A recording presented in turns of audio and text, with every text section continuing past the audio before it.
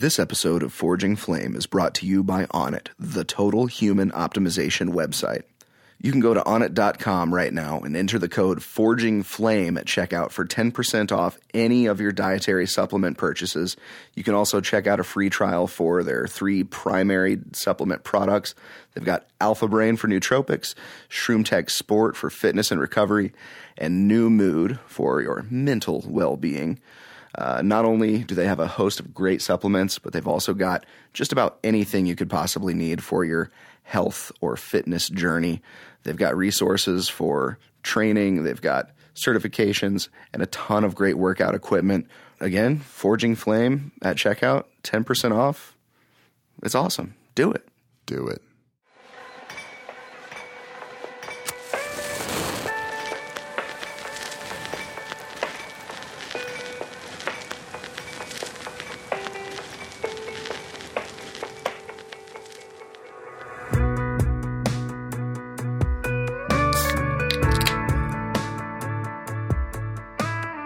Welcome to Forging Flame.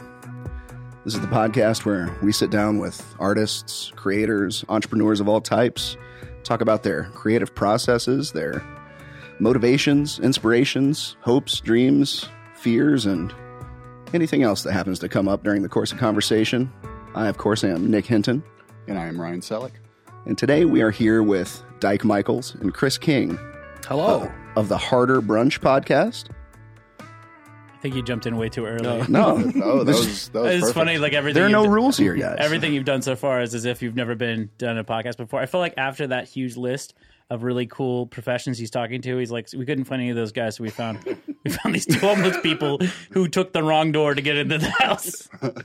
And unfortunately, it's all going to go downhill from there on this episode. Well, don't sell yourselves short, fellas. I for one happen to look up to you both in a manner of speaking. You guys, around the time COVID started, you launched your show, right? I started the show a year ago. Oh, Yeah.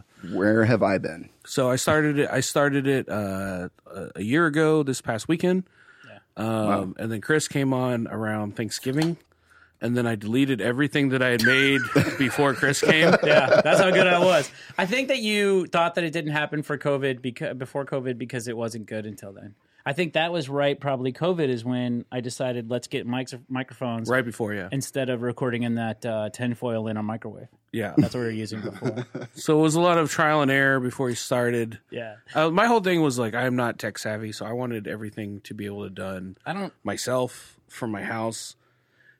And I still can do that, but like now I just need people to show me what we're doing and how we're doing it. Yeah. But originally, it was just a cell phone in the middle of a table, Right. in an empty room with no furniture in it. And there's nothing wrong with that, by the way. There's actually a lot of Radio Lab episodes that were recorded with an iPhone, which is surprising to me. But like that's one of the best podcasts out there in terms of sound quality, and yet they're not opposed to using a. I mean, the iPhone is fantastic, and like the movie Tangerine, they recorded that entire movie on an iPhone. The iPhone can do amazing things. Dyke's his iPhone cannot. But he says I just want to do it. I want to do it from my house. I want to be able to just do it and then go take a nap. That's what you said. And it's been a pushback. Like when I was talking about the mics and mixing and all the different stuff, it was a little bit of a push to say like I don't want to do that because I want to make it like I just record on a phone and that's the niche. But I feel like you've come around a little bit. Yeah, and it's like when I go back and listen to even now, what's the first episode, which was not the original first episode. Right. I'm like, oh, that sounds like we recorded it in a tin can. It all sounds like you can tell it's bad. Bad sound is always because you hear so much noise before there's actually noise. Like the white noise of it starts. It's like, and then it's us coming on. It feels like we're in a bug zapper that has yet to zap us. That's what we're recording over the entire time.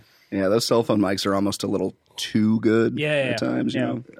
But sound quality aside, I had another podcast before this. That was the Red Flag Comedy Podcast that we did for a while, and that was really, we outsourced the whole thing. So like people were kind of hornswoggling us for prices and stuff. Like we got caught up with this whole. There was this building downtown. This guy reached out, and he was like right there on Market Street.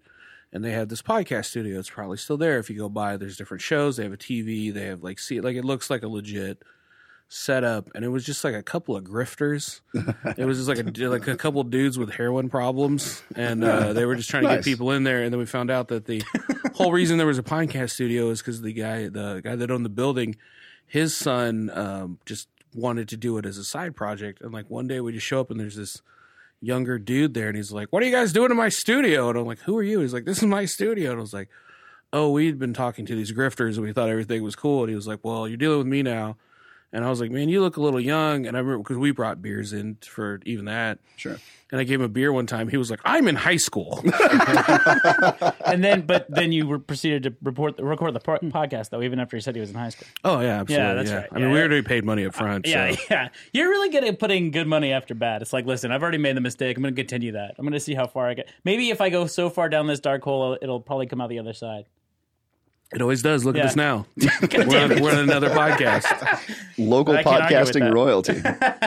No, that's not true at all. That's not true at all.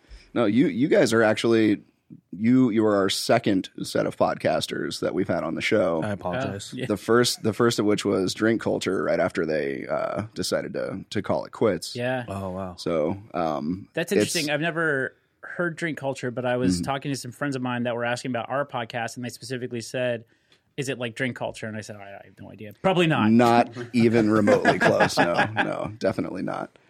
But I'm thankful to have some podcast guests who are also podcasters and are actively still doing it, especially because, we're all still somewhat, new-ish to the realm, to the medium, as it were. Yeah. And was that your junk kit? Yeah, he decided to open his peanut butter jelly sandwich in the middle of the podcast. Hell yeah. No, those are Hard to they're Brunch stickers. swag. Who's the guy that does our designs for our logos? Ross Schaefer is the guy that does all of our design stuff. He's amazing. He's based out of Irvington. Fantastic. I will just have an idea in my head, and I'll be like, "Hey, can you do this?" And then what he gives me is always like 10 times better than what I had imagined. He's great. No, that's fantastic. So this is the new logo?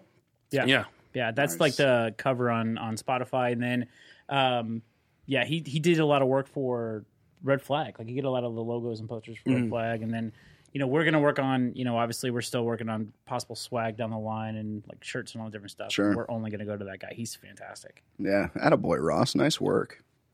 Shout out Ross. Yeah. Well, What's his last name again? Schaefer. Ross Schaefer. Yeah. This Maybe looks I'll great, man. I'll write a note, and hopefully we'll remember to post a link or something into. Yeah, no, he's really, really good and definitely deserves all the work that comes his way. But speaking of guests that you've had on, so it's funny, I was looking at the guests you've had previously. You guys had Mike G. Yeah, You had Mike G on. So we talked to Mike G. I hit him up on Instagram because I'm a huge fan. I've been following him forever. I love what he's done. I especially like because I followed him really early on, and he's just what he's progressed. And I told him that, and I said, "Hey, man, big fan. Would love to get you on this podcast we have. Here's the link. You should take a listen." And he took about 24 hours to respond. I'm assuming listening to our podcast, and he said, "Thanks for being a fan." Then he did not do the podcast. So I'm like, "Oh, these guys got Mike G. They did it." Good timing, I guess. I like we exist somewhere in the middle of being like, "Oh, these guys are like really funny podcasters," or like these guys are just ass clowns. Yeah, that was it. It definitely depends on the episode you listen to, because if he dropped in the middle of one of those microwave episodes, he's like, "No, these guys are recording in a bug zapper. I'm not gonna go in and do that." Yeah. Well, and it's like too, we kind of like take it to the level of the guest. So it's like sometimes we'll have someone and it's kind of a square guest, and it does kind of. We've had episodes where it kind of turns into like a job interview. Sometimes it's like, "Where did you work next?" Interesting. Okay, where did you? And like we're trying to take it to a funny place, but like they don't seem to be on board with that. So we just try to keep it chill. And then sometimes we just have comics or we have friends on. So like we don't need to do introductions. We're already comfortable with each other. Yep. And then it's like we'll be 45 minutes into it, and Kris is like, "Do you want to ask them some questions?" And I'm like, "No, we've just been riffing, having a good time." In the podcast, it's like 2 hours in. Like, do we ask them anything at all? And there's definitely times where Dyke and I are having such a good time that I forget. Like the guest is there, and like, "So what do you think about it, Ted?" And then nothing, from Ted because we've been talking the entire time. But yeah, it's a really good time. Also, I also want to make sure, coming on another podcast, I don't know any of the people that we bring on 90% of the time. Like Dyke just knows that podcast wouldn't exist if it weren't for Dyke's resources, just everybody he knows. And the fact that, we had, the people that we get on, we had Brunch on. Yeah. Unfortunately, I didn't know who he was either. and then I went to his Twitter. I'm like, oh, this guy's actually hilarious. And of course, just huge. Legit. And yeah, he just came on. He just did it. Super nice guy. Hilarious. But it's all just, I don't understand how he knows it, but just the fact that we're able to bring in the guests that we're bringing in is absolutely all just because Dyke just knows so many people. Yeah, keep the good guests coming because I'm milking your guest list for. I'm trying to I figure 5 weeks or so is a good enough. I would assume if I was in your shoes, I'd be like, listen, it's gonna do those homeless guy giving out sandwiches show. They'll definitely do mine. We got Mike G. If we had to get Mike G, they'll definitely do our podcast. I'll tell you the cheat code is comics. It's hard for it's a comedy podcast about the service industry. So me trying to get chefs and people on and top tier bartenders, sometimes it's a lot more difficult to get to book those guests, but comics know that they're going to get a free meal and then they can plug their stuff and they're just scratching. And look, we do 52 of these a year. We'll get you on. Yeah. But it's much harder to book professional people right. too. Plus they have a lot more to lose. Comics let me come on. I don't care. Yeah, they'll push it. Make a fart joke. Yeah, that's the thing is what do servers have to lose? We just getting regular servers because I thought a good idea would get to be somebody who's bartending now in the middle of COVID, weeks ago, and that was really hard because they're just worried about doing it. Comics definitely don't care. Are you guys giving out for those free sandwiches? Yes, I will be there for the free sandwiches. And it's my understanding that you guys have actually experienced some guests have a little bit of conflict or abrasion as a result of being on your show. A couple of times, yeah. We've had a couple. We had a guy at the beginning who said some things about his place of business that he worked at, and he was very proud. He was very excited because at the end he did a plug for it, but he forgot everything he said at the beginning of the podcast. He did say he did mid podcast. He's like, I want to tell you the story about when I was sexually assaulted. And then he said, hey, come to this restaurant. It's a great place to go. I don't think you heard what you just said, man. That was, he was such a good sport about it though. Cause we had him on again and he was very careful to not mention where he worked, but he was we give him a hard time because it happened almost immediately after that podcast. And that was actually my first podcast as a host. That was my first episode as a host. So I ripped him up for a good 6 months because I was new. I didn't have a lot to talk about. So this is the things that happened to me. But he was a really good, really good sport about it. But yeah, he definitely lost his job. Well, he lost his job. He lost his job not because of the podcast. He did all that and then decided to close early. And I think they found him sleeping on the couch in the back or something like that. He was put on thin ice because of our podcast, and then he pushed himself over. Yeah. We got him real close to that edge. He jumped sounds to me like a subconscious sabotaging of his own career path. Well, he was very excited about the business. The thing is, we definitely were not popular enough that the manager would have found us on our own. He definitely said, "You should listen to this." And mid podcast, I'm sure she never got past the point where he said, "And then I was sexually assaulted by this woman," and then never ever differentiated between where he worked and where he kept promoting and wouldn't shut up about versus the place that he was sexually assaulted. I know that they were different places because I said, hey, man, did you get sexually assaulted at your current business? Because that's going to be kind of weird. And he said, oh, no, never thought about maybe I should delete that. Did we mention that he gave the podcast to his boss? That's what I was going to say. The boss would have never have heard this episode.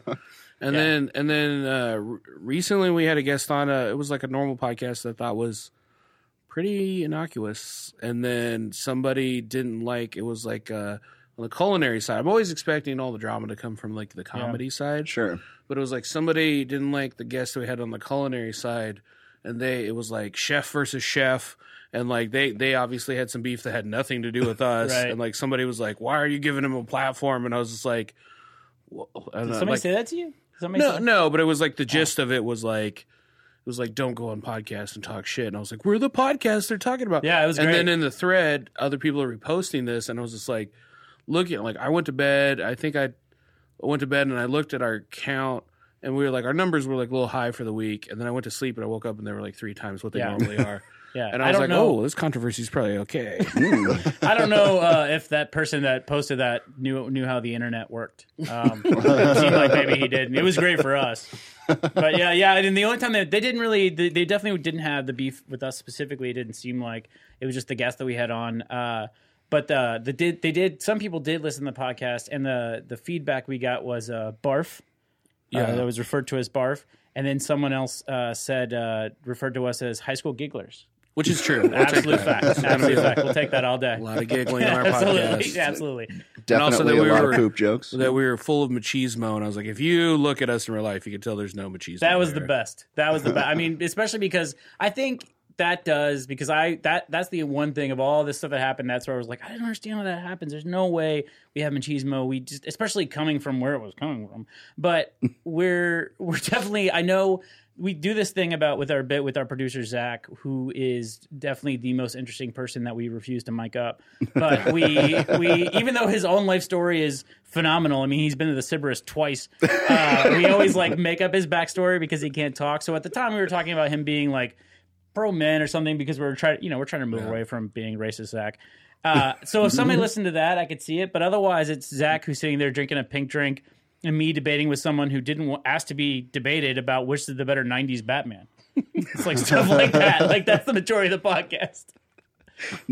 Not a lot of excess testosterone. No, there really isn't. It's most. I remember when we were very early in the podcast when Kobe Bryant died, and I was blown away. But the machismo and the super athletic, sporty guys that everybody else was, I said, "Can you believe this happened?" And Dyke said, "Oh man." Anyway, so next episode, I think we should do. We just didn't. We're just not those people. Oh, yeah. R.I.P. I didn't realize that was a cultural time to genuflect. I was like, oh man, that's sad. Yeah, I bet the Buffalo Bills are going to be really impacted by this terrible loss. They're not going to get as many home runs next year. No. Hockey will never be the same. Just got to look where the puck is going, man. Wow. I don't even know what to say about that. Well, there's a lot of, as far as machismo goes too, there's definitely a lot of early podcasts. You know, I was thinking about that last week. There was a lot of early podcasts where it seemed like you'd never spoken to a woman before. Because we did have an early episode where Dyke had said to me, directing to me, being new, and I'm like the co-host, he's like, the thing about women is that we don't have to be afraid because we can kill them. And he asked me to buy it. I'm like, no, I do not know that, sir. I don't know that at all. He did not yes and that at all. No. It was. I guess that was my bad that I didn't say yes. I guess we can kill women. I think that was taken slightly out of context. Yeah, especially by the woman who was by herself with a bunch of men who had just broken her leg. I think she could not have run away. And what you meant to say was women should live. Men are more the aggressors and women are not, and women have had a history of having to be fearful of men where we haven't. But you said it. You didn't really articulate it that way. You just said, it's how it's like because anytime you see a woman, you could probably kill her. Which honestly, I think that speaking of machismo, I think the girl in that room could have kicked both of our asses. Honestly, even with the one leg. What also didn't help, right when I started having guests over, I had an ex-roommate move out. So everything in the house was his. So it just looked like I was squatting in the house. And so, you come over to a house and it's like, you want to eat some breakfast? Yeah. And do a podcast. And there's just plastic wrap on a table in the back for some reason. It's like, what's going on here? And then we put the podcast stuff on. I'm like, I could easily kill all women. Yeah, that's exactly what happened. Second podcast, hey, eat these chips I just made. By the way, I look at women and I know that I can kill them. Stop saying things. That's the whole point of the podcast. Stop saying things. But yeah, he did the roommate move out. So we were what Dyke had lovingly referred to as a Flophouse podcast, where it was literally just. I mean, this is a lovely set. You guys are this, but it's imagine this with just this table, none of the cool stuff, and then that's the entire house. There was no furniture, there was no other roommate, there was nothing on the wall, there was no curtains on the window. I did see that you took one of the moving blankets to put up to make a curtain. Yeah, we made it a whole theater in there. No, it's... Yeah, you have that giant TV that I have yet to see that TV on. He does have... I watched Hereditary yesterday on it. On that TV? Yeah, it was amazing. Was it... Where'd you sit? Just in the room. to one of the chairs. The couch to watch a movie in that couch is an L shape. We moved everything around. We blocked out every bit of sun. We were watching a movie at 2:30 in the afternoon. It looked like a movie theater. Yeah. Well, except for the quality of the picture. But did you? Where'd you put the couch in front of the entryway? Yeah, we turned it a little bit. Okay, because otherwise it's just majority of the time the couch is like this way, sort of adjacent to the TV. The way you have it here, but the TV's closer. It's enormous, so it's like you're watching Hereditary, but just looking over there. Like I didn't know how big. I didn't have a TV for the last 10 years. Like my ex-girlfriend had a TV, my ex-roommate had a TV. For the past year and a half, I watched everything on my cell phone. So then I got a TV and I was like, oh, this is great. And then my friend was like, hey, I have another TV. Do you want it? And I was like, I already have one TV. Like, why would I need two? Yeah. And he was like, Back to the Future. He was like, well, it's free. I'll bring it over. And I was like, cool. I was like, how big is it? He goes, 72 inches. And I was like, no. I had no concept of what that meant. And then his son brought this drive-in movie theater screen into my house, and I was just like, "What? This is the whole room? What are we gonna do?" It really is, and especially what's really interesting is it's not like a flat screen situation like this. It's not like a 70-inch flat screen. It's like a 70-inch before they knew what flat screen was. It's a Mitsubishi. It's made by a car company. That's right. It's not those. It's not the kind that look like gigantic washing machines. Like you remember those when we were kids. And the screens were just flexible plastic. They look terrible. It definitely looks significantly better than that. But it's not it's the day before they discovered flat screens. Like these guys at Mitsubishi made this gigantic TV that's shaped like a Buick, and then this is it. This is gonna be the great TV. And then someone walked in and said, "Hey, we're making flat screens now." I was like, "Well, we do this Buick, this Buick television that I just made." Is it a DLP? And Dyke, I don't. Digital laser projection. Does it have a lamp in the back? Is it super light for how big it is? Yes. I might have had that exact TV deep. back in the day. It's very deep. He definitely could never hang it. Yeah. But it's interesting because then what you have is a situation where, luckily, that you have a roommate now, but otherwise it would just be a situation where there's the one with the terrible Obama impression. Yeah, that's him. It's nice to hear a listener. That's nice. We definitely gonna change that ad, but I just like it so much. It's just so funny. I like the part where Dyke gives him the last line, just say this, and then there's a space for a little bit, and then that goes, Barack Obama wouldn't say that. It's terrible. It's a terrible impression. Anchor is the shit. It's so good. He sounds more like Bill Cosby. I want to do a little bit. Yeah. I want to do all of our ad reads. I want to get somebody drunk and then make them do our ad reads.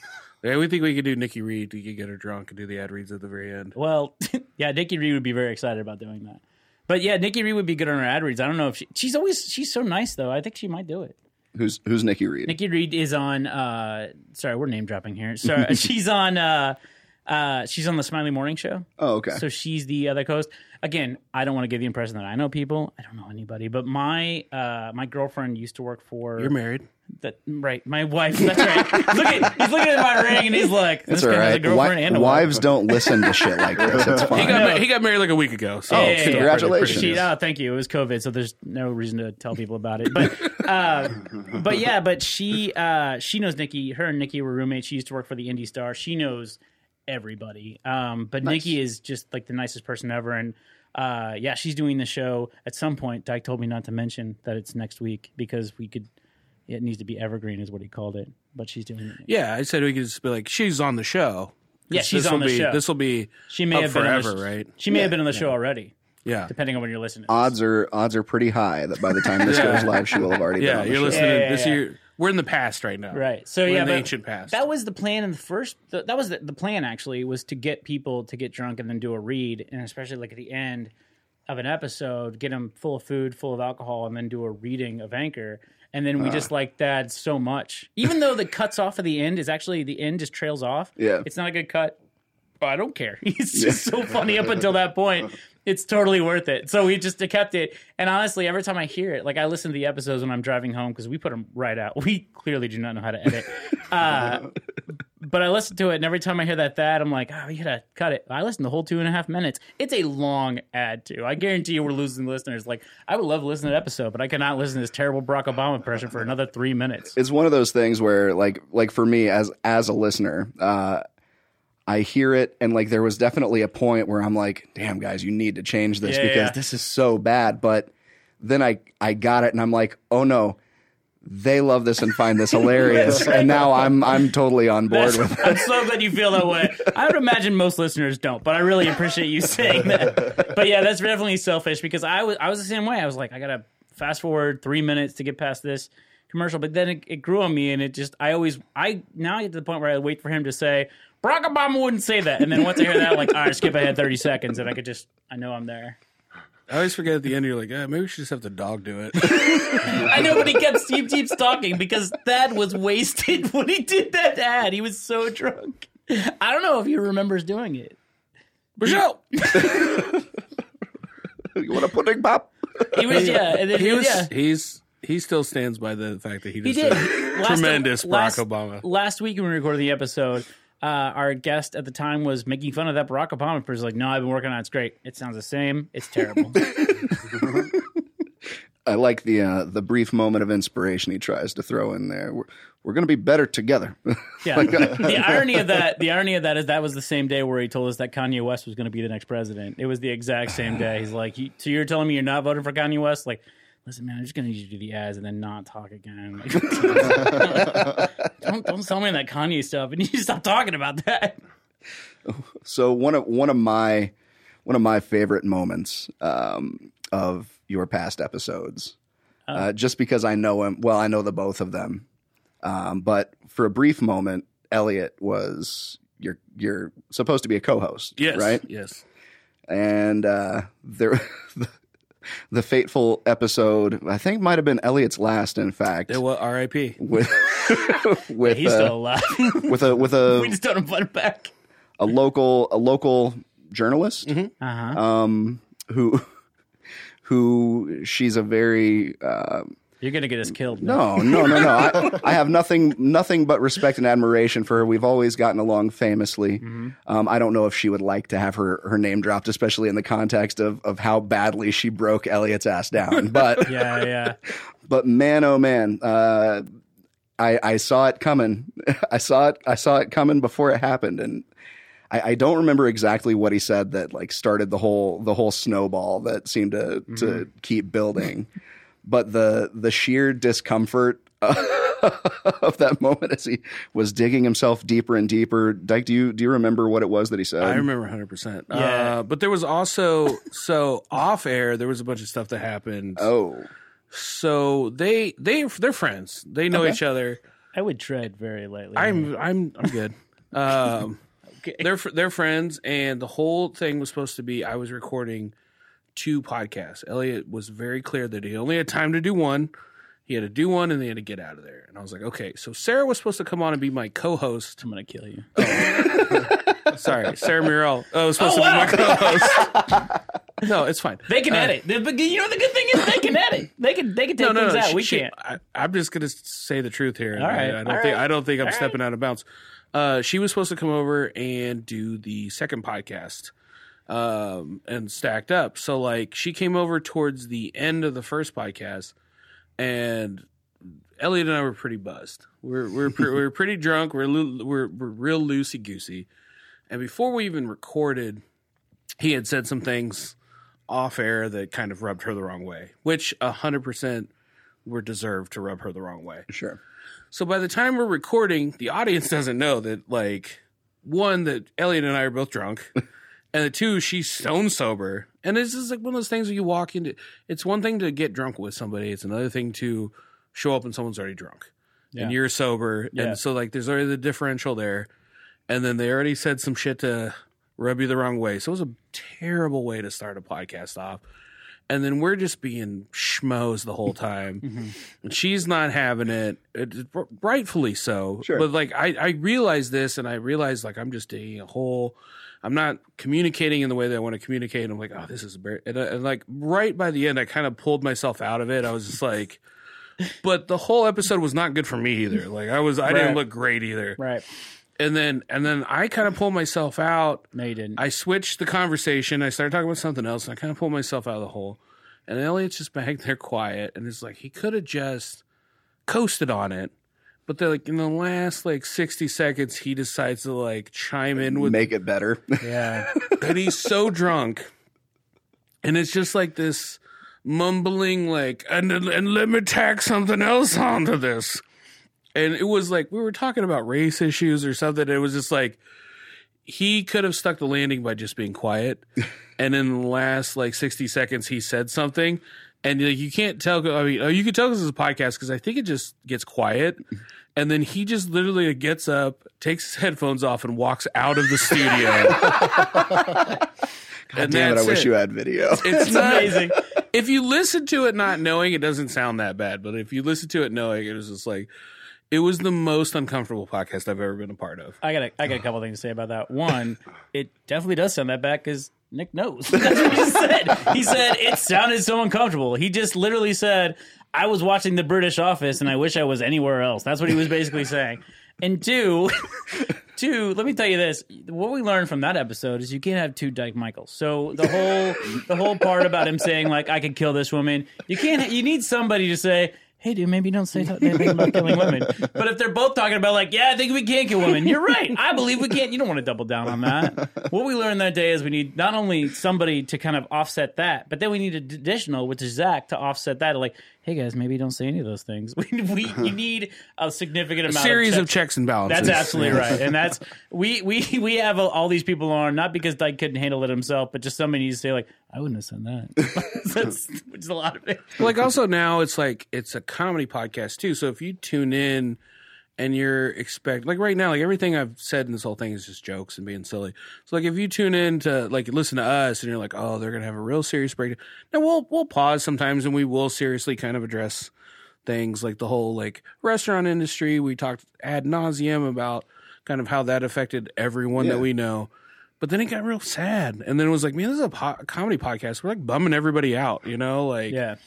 So it's just like, I feel like depending on what lens you look through, like if you look through like, oh, these guys are trying to be funny versus like, oh, this is a serious podcast. Like if I turned it into a podcast and somebody was like, I could murder women easily, I'd be like, what is this? But that was a good episode though. I thought, even though it's a recurring joke that will never ever die. Oh yeah, because I won't let it. That's why. But I think that's the thing is we had honestly the COVID thing and COVID and then obviously the race war. I think we're in the same situation that a lot of people are in. Chris was pro, which I thought was weird. I shouldn't have been. Listen, that's only because Zach's not here. I told you I chose the wrong side. That's what I told you. I found out too late that I chose the wrong side.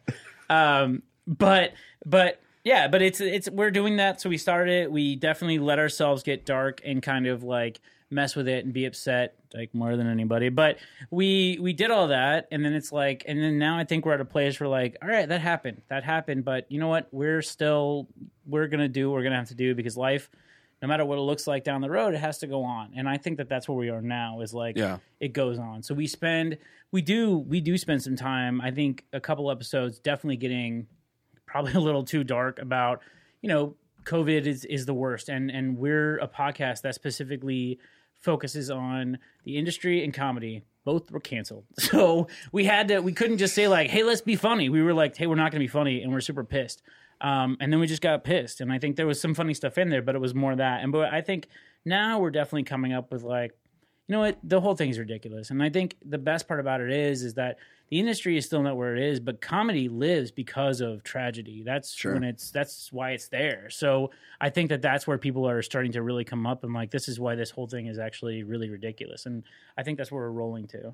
Well, and I mean, I feel like just given the medium, right, where a show like yours and even like this, we definitely, or at least, if there's an opportunity to make a joke and keep it light and entertaining and engaging in a lot of ways, we're obviously going to take advantage of that. Yeah. That's kind of, your primary thing is the entertainment. Whereas, I mean, I guess we try and take a pseudo educational approach to what we're doing just because, we have a lot of different types of conversations and everything. But even at that, there are absolutely moments where, especially dealing with artists or musicians or whomever, a lot of the reason why creators create has roots in what they're feeling about life in general. That's absolutely right. And the same holds true for us as kind of on-air personalities, so to speak, as weird as that feels to actually say out loud. But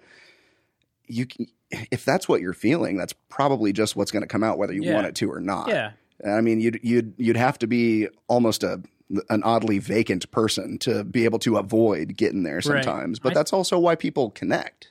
I agree. I don't think you want to make something that's just completely siloed from everybody else. I think you want to do something like, oh, this affects how I feel, because that's when people, I mean, I definitely, again, I would not put us, at least me, I would definitely not put me in the category of artist, but I think that's the creative side is really like the ebbs sandwich and artist. Not anymore, man. They stripped me of my title. But the ebbs and flows of like how it works, you want the ups. The ups are so much better because of the downs. And if you're listening to the whole, I think if I'm going to do a body of work, the catalog of the down and then the up, even though, you know, sometimes the ups are bumpy, I think that's the better stuff. I think that's what you want to do.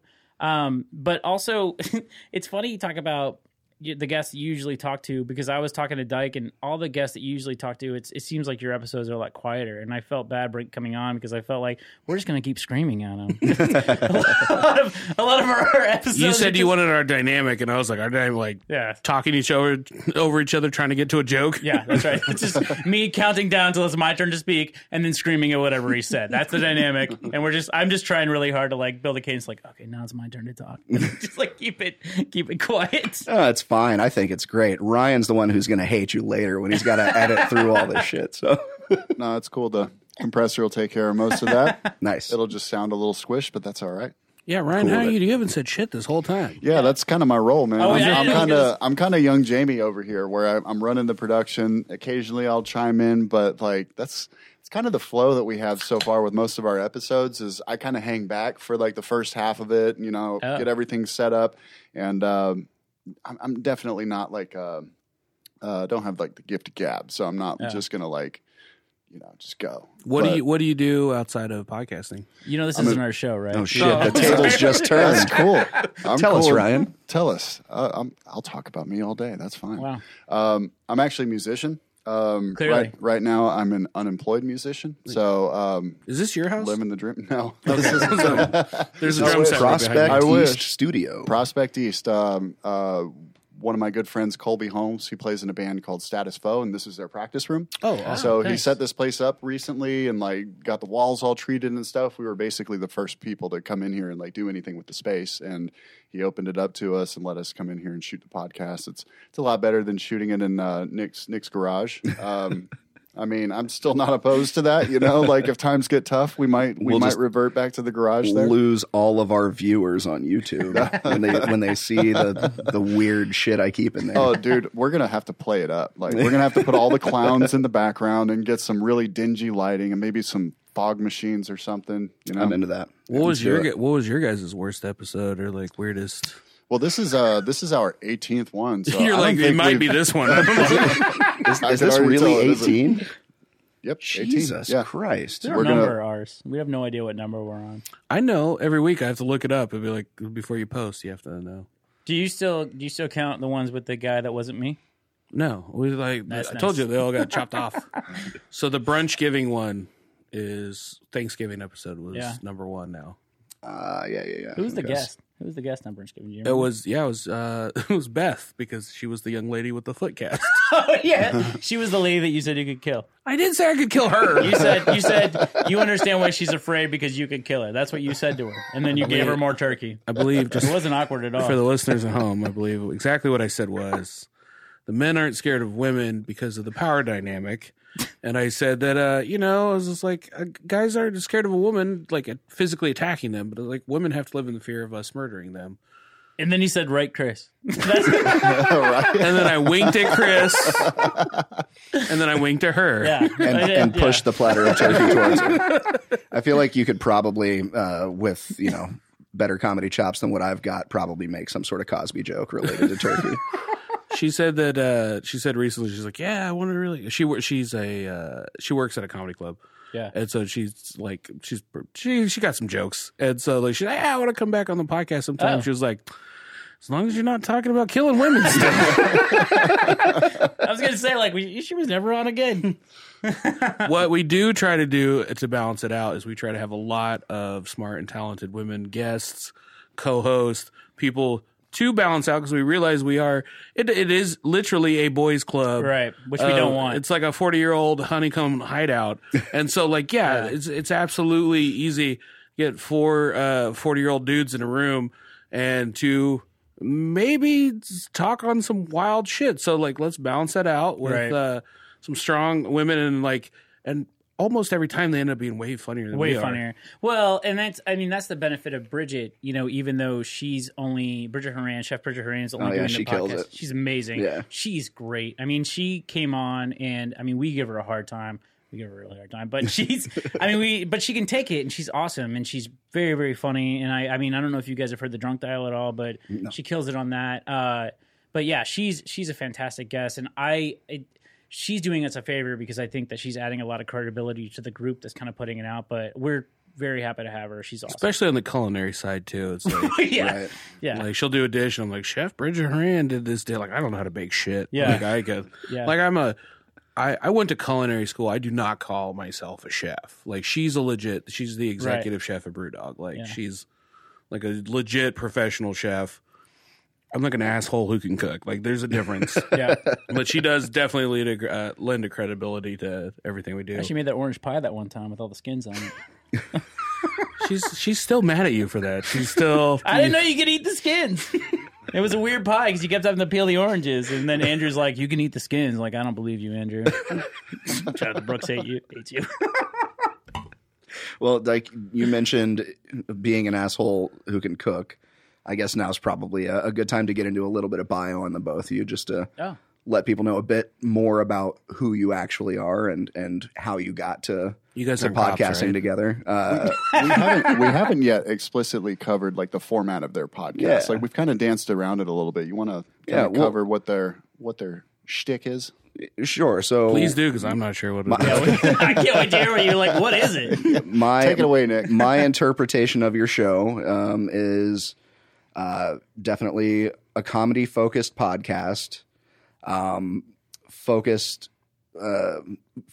It's not a test. Whatever you say is going to be right. We don't know what we're doing. Man, this one PBR has gone straight to my head. I think you'll fold under questioning. You're a comedy-focused podcast with the theme of food and beverage, kind of as like a subtopic. Mm-hmm. And beyond that, I wouldn't really know how to describe it. It's a bunch. It's like a hangout. You know? Well, don't you cook for your guests and you feed them and you booze them up a little bit? That's right. Yeah. So we make a brunch, invite them into like literally my home, cook them brunch. We've had a few non-drinking guests on, but we always have. We've had a couple non-eating guests, though. You looked at me like, oh, we had people that didn't drink. I'll tell you what, the worst thing you can do on our podcast is like, hey, I had a sandwich before I came over here. One time I told Dyke that I had an egg, like a single egg before I came over, and he didn't talk to me the entire podcast. It was an awkward episode. We had a fan come on to do an episode, and it was like last minute ask. I was short guest. And I thought this would be an experience for them because I thought they really liked the show. And I was like, oh, this will be fun. And like maybe, like you've already said a lot of things. You obviously listened to the show. I thought that would be fun for us to like engage with that. This person showed up drunk. This is at 12:30 in the afternoon. This is like they showed up drunk in the like. We get drunk every time. Like get drunk with us, but don't show up drunk to the podcast. And then they were like, oh, we already ate. We literally just went out to breakfast. That's right. She listens to the podcast. And then that's the thing is like she already drank. I'm like, oh, whatever. So I, coming from being a bartender, I love cutting people off. It's my favorite thing ever. But I didn't say, hey, you can't have a drink. I just didn't make her one. And then Thad is Mickey. I don't know if you guys, he's a fantastic comic, but he is Dyke's roommate. He said to her, hey, how come you don't have a drink in your hand? And she said, I don't know, he didn't make me one. So then he just yells, because he is also drunk, hey, why does she have a cocktail? I just put Kool-Aid in it. Like, I didn't give her alcohol. Only guests ever get cut off. Yeah, that's right. That's a bartending move. Like, I just gave her a bunch of, like, I gave her all that Italian soda. But normally outside of that, as you guys were saying, come over. Usually, sometimes it has a theme. I try to have some sort of loose theme. I try to make it fun. And then that helps with putting photos up on Instagram. So it's weird because it's like we have Instagram followers that follow the food pictures that I know for a fact don't listen to the podcast. Yep. So we have like genius. I mean, that's the two different fan groups. Like we have like the podcast listeners, and then the people that are only there to like be like, oh, that's a nice chicken leg. I'm just here for the food porn. That's great. Yeah. But there is something disarming about like hanging out, breaking bread, having a drink or not having a drink. But then you sit down and it's just like we end up having a lot of conversations before we even start rolling where we're like, sometimes we're like, that would have been great. Sometimes we're like, no way I'd ever want to air that. I don't want anyone to know what we just said. Well, I wish there was a way we could air that food part, but there's a lot of stuff. Indiana's a small place, and we know a lot of people. I don't. Dyke knows a lot of people, but those people know a lot of people, and then we start talking about those people, and obviously, like once the mics turn on, then you're not doing that. But for us, the dinner part is the best. The brunch part is the best part because we're just having amazing food, and then we're just I'm usually able to kind of chat up the guests before we go on there, and that's a really good time. And then, so by the time you start recording, then it's just like you're not like old friends, but like you're at least not just like, hey, sit down and record this, and like I feel like 90% of the time you get better interviews, better information out of people. We do lull them into a sense of security. Yeah, and then all of a sudden they're like, let me tell you what else I do on the job. I've been embezzling money for a while. I've never told anyone this. It's a lot. You shouldn't be telling us this. We're recording. And then they're like, can you edit that out? Like, we do not know how to edit. We don't at all. That's why it sounds like that. We don't know what we're doing. I think I remember that episode. And, okay, so, Dyke, you went to culinary school. I did. And I was there. Been in the industry pretty much continuously since. My whole life. Bartending and cooking, right? Yeah. Okay. I've been in front of the house, back of the house, off and on since I was for like the past 20 years. Former employee even of my current employer. Yes, I worked at Hotel Tango. I was You don't know that he wants to say his employer. That's all right. They sponsor some of the episodes. Yeah, I just dove right into that one. Look at that! You're so adamant. And we always have the preface of like, listen, this is a podcast because of the guy that we talked about. You have God to damn it, sure Dyke! You trying to sabotage this show? He won't stop till everyone's fired. Let me tell you the things that Nick has told me about that place. Oh my goodness! No, only good things. But yeah, I was a bartender there. Did a bunch of different things. I feel like I've done every job in the service industry, I think, from back of the house, front of the house, all the way around over the years. Yeah. And what are you doing currently? Currently, I'm trying to get out of the service industry desperately. I went to culinary school. I opened a food truck. I tried to parlay it into a restaurant a number of times before I realized that's probably not my calling in life. And I realized, like, I do love food. I love food. I love cooking for food. But I don't think that restaurant ownership and management is necessarily where my passion lies. I love, like, just kind of cooking for friends and family kind of thing. Sure. And that's part of the reason why Heart of Brunch really kind of served that need that I wanted to do. But I've been really into stand-up comedy. I've been wanting to just kind of devote my time and energy into that. I've been doing that for the past 3 years. Started Red Flag Comedy with some of my friends. We put on independent shows in the Indianapolis area. We've been doing that for the past 3 years. Even this summer, we've been doing socially distanced outdoor shows at the Indie Hostel. So we've still been able to get like open mics and shows going, people to be able to go out and watch comedy locally if they want to. However, you got to pay the bills, right? You still got to pay the bills. So, like, I've told Kris, my goal is hopefully by next year, I'd like to be able to pay my rent with the podcast. I'm kind of shooting for the moon with that. But I do work. One of my good friends owns Gomez Barbecue downtown. When I had a food truck, he also had a food truck, and he was my favorite food truck. Yeah. And I really support that guy. I work with him during the week down at the Circle City or at the City Market. And he's trying to open a place on 10th Street next to 18th Street Brewery, hopefully in the next quarter here.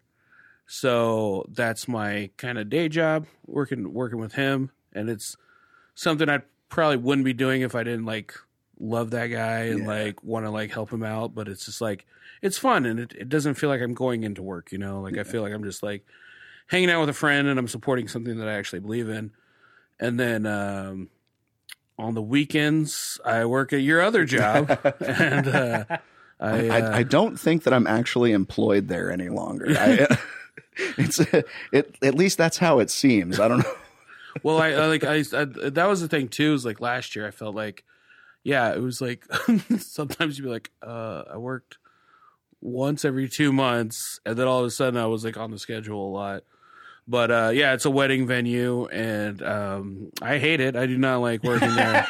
but the I mean, and not because like anything about the venue. The venue's great. Whatever. I just hate love and happiness and watching people get. Like I feel like I'm in Groundhog Day. Yeah. Just watching people get the same wedding happen. It's the same drunk bridesmaid, the same sloppy best man. Like, you're supposed to wear a mask when you come to order, and after 3 drinks, people, like, forget how to wear a mask. My favorite is people just hold the mask up in front of their face, and I'm like, I saw someone order like this, they're, like, talking through it, like, I'd like a Bacardi and Coke. I'm like, that's not how you wear a mask, dude. What are we doing? But, yeah, and then the rest of my time, I've just strictly devoted to trying to do stand-up comedy. Obviously, then COVID happened. So all that energy that was going into stand-up went into podcasting. So Heart of Brunch is our baby. It's our main focus. But then, you know, now I have this dope podcasting studio in my house. So when we're on quarantine lockdown, I can't do anything. Right. So I definitely can't do comedy. So I started another podcast called The Drunk Dial, which was me and Bridget Horan calling comics up. And just kind of, at first it was kind of like checking in, like people were not doing good at the beginning.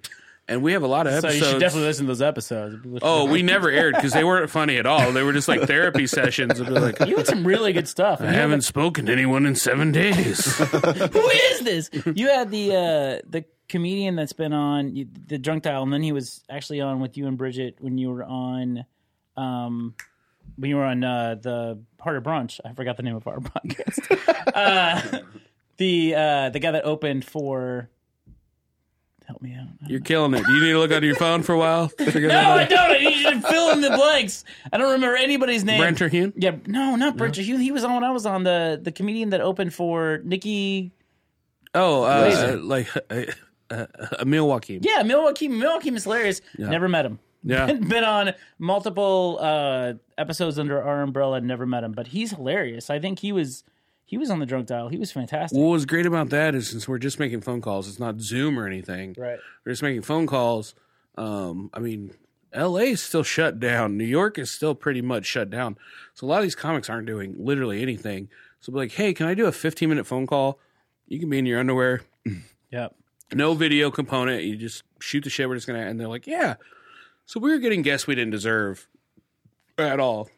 And I also called in some favors to some people that like Ryan E. Miller. He was kind of like my local comedian Jedi master that I would just call and ask questions to. And then he went on America's Got Talent.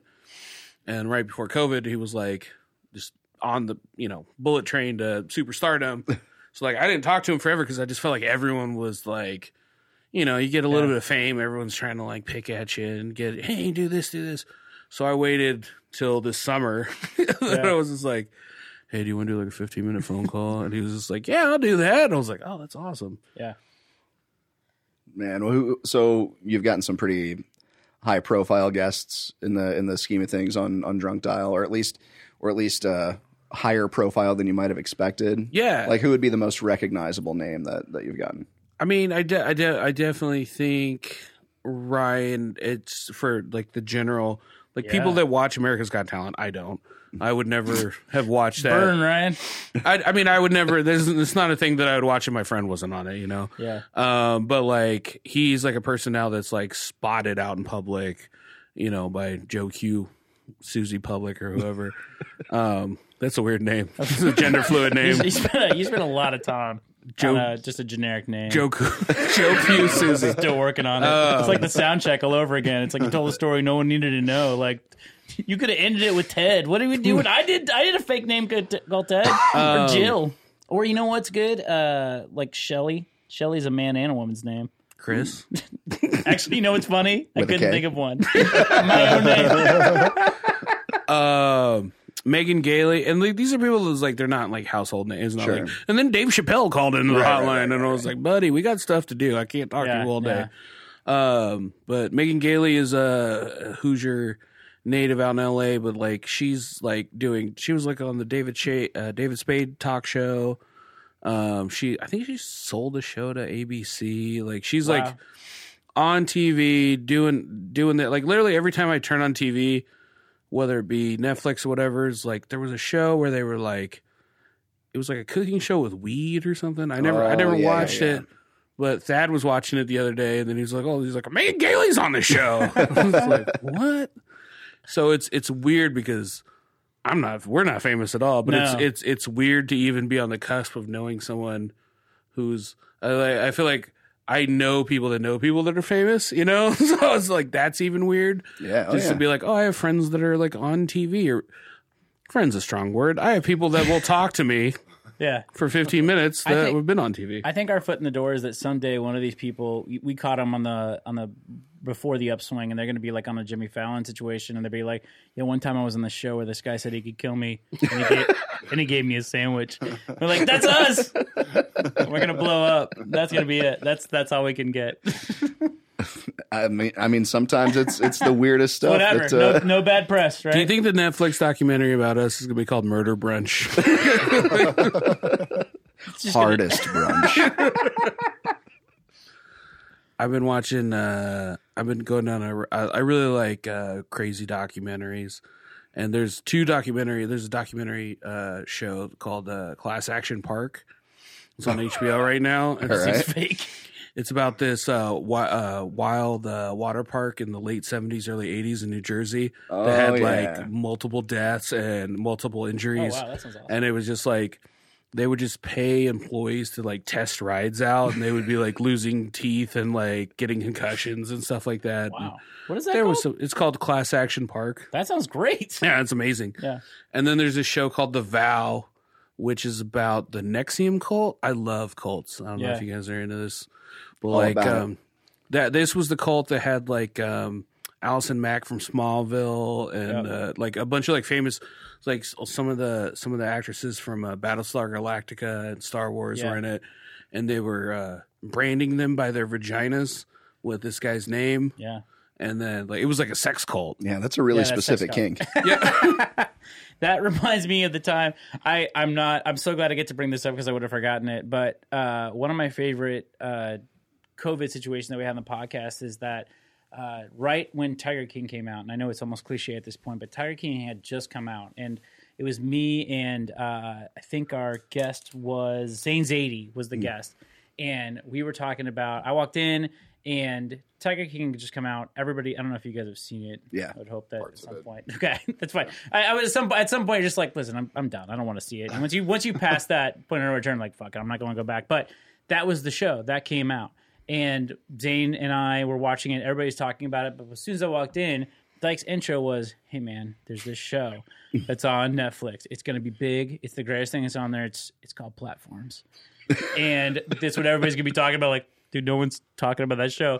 And then so Zane came in, and Zane was a guest, and he's like, "Hey, did you guys see Tiger King?" I'm like, "Fuck yeah, I saw Tiger King." And then we're talking about it, and this is before, this is the weekend, and we're all like shut in, so it had yet to blow up. And then sure enough, on the podcast, we were kind of at that point sort of testing out a "what did you watch" segment, and Dyke's intro to that was like, "Did you guys see that show Platforms?" And then we completely cut him off like, "No man, everybody's watching Tiger King. What the fuck are you talking about Platforms?" Then you watch it, it's pretty good.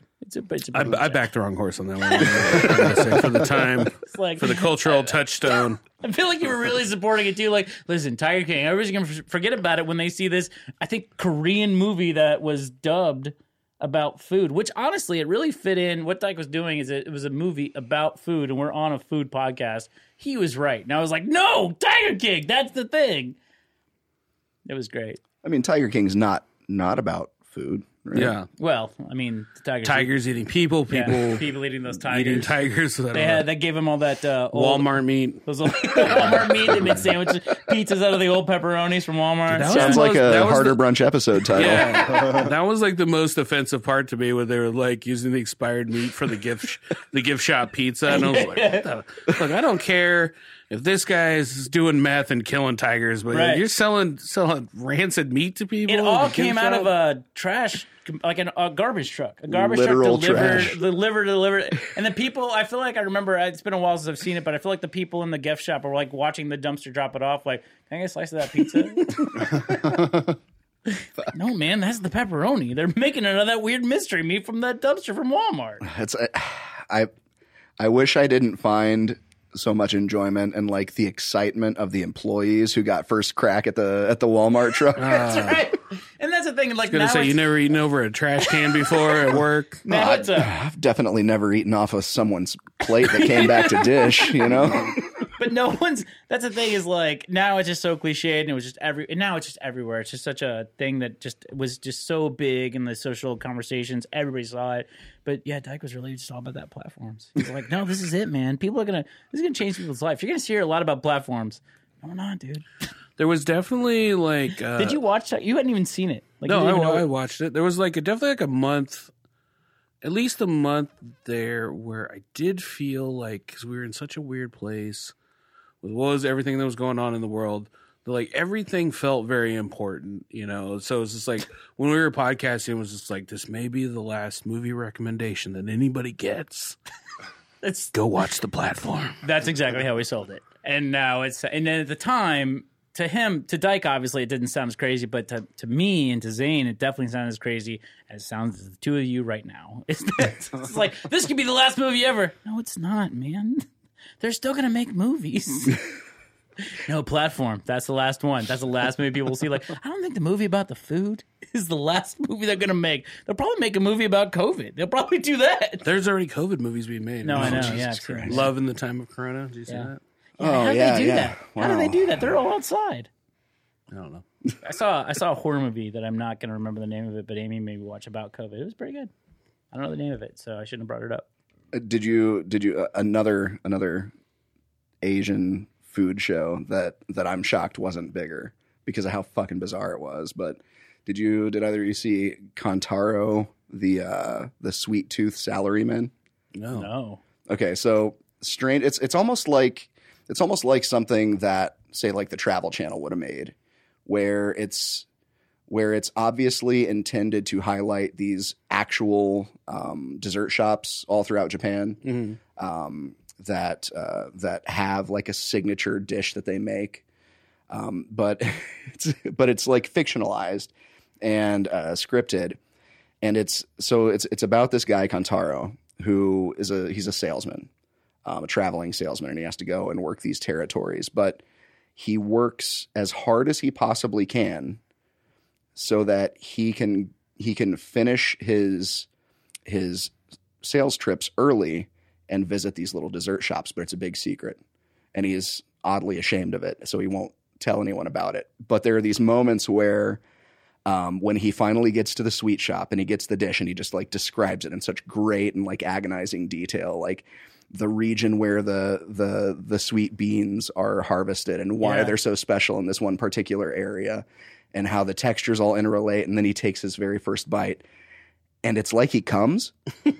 Like it's very deliberately orgasmic. Is this like a real documentary? It's not a documentary. No, it's a series. Okay. Yeah. So is it a docuseries or is this like it's fictionalized? Okay. But it's highlighting actual establishments. Yeah. Gotcha. Okay. So it's like a very clever kind of like Travel Channel show where it's like, oh, I'm Guy Fieri and I'm going to all these places because they've got great stuff, but really it's just like it's like a sales engine, like intended to be like marketing driven, but there's an odd like BDSM sort of dynamic between him and one of his coworkers. There's like all the hyper sexualized reactions to all of the sweets that he tries. and it's just so fucking bizarre across the board that I immediately fell in love with it. Is it on? What is that on? Netflix. Yeah. Oh man, what's it called? Kantaro. It's Kantaro. Okay. Highly recommended. I feel like this is not the time of the podcast. We're like, let me take this movie recommendation now. That sounds amazing. It's better than Tiger King for my money.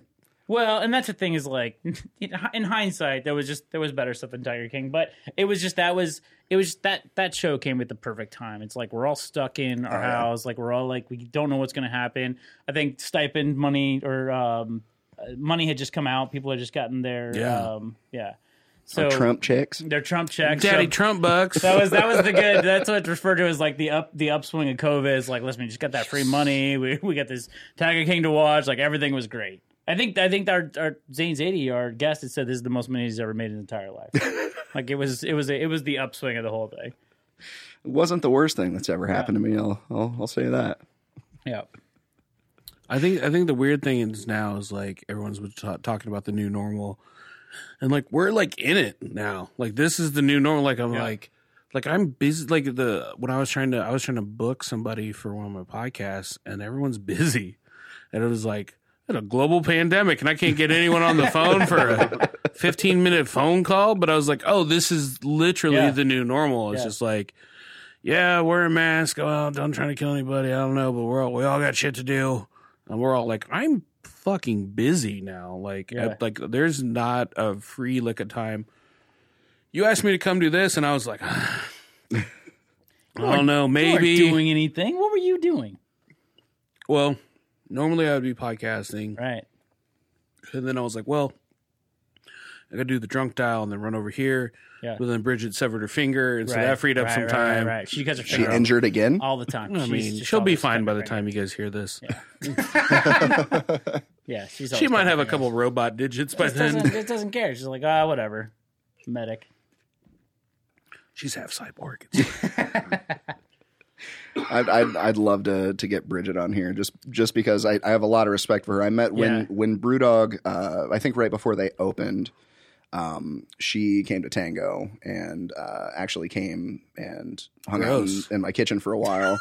And, Nice. Nice. He does that to me all the time. I immediately got the willies. But no, she came and hung out in the kitchen for a bit, and we had a really great conversation. I let her try some of the stuff that I had been kind of working on, and had a pretty amicable first meeting. And I would love to get the chance to speak to her again. But I think in this context, especially because we do want to highlight certain mediums of expression that don't necessarily always kind of hit the average person as being an artistic sort of endeavor. And food, cocktailing, definitely things that I personally consider to be highly artistic, especially when done at the highest levels. And she's a talented person. Hands down.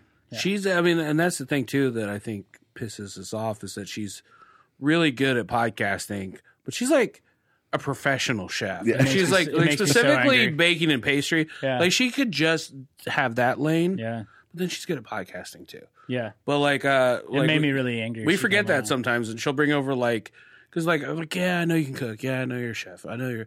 But then she'll bring over like a cake of some sort, and I'm just like, what the fuck is that?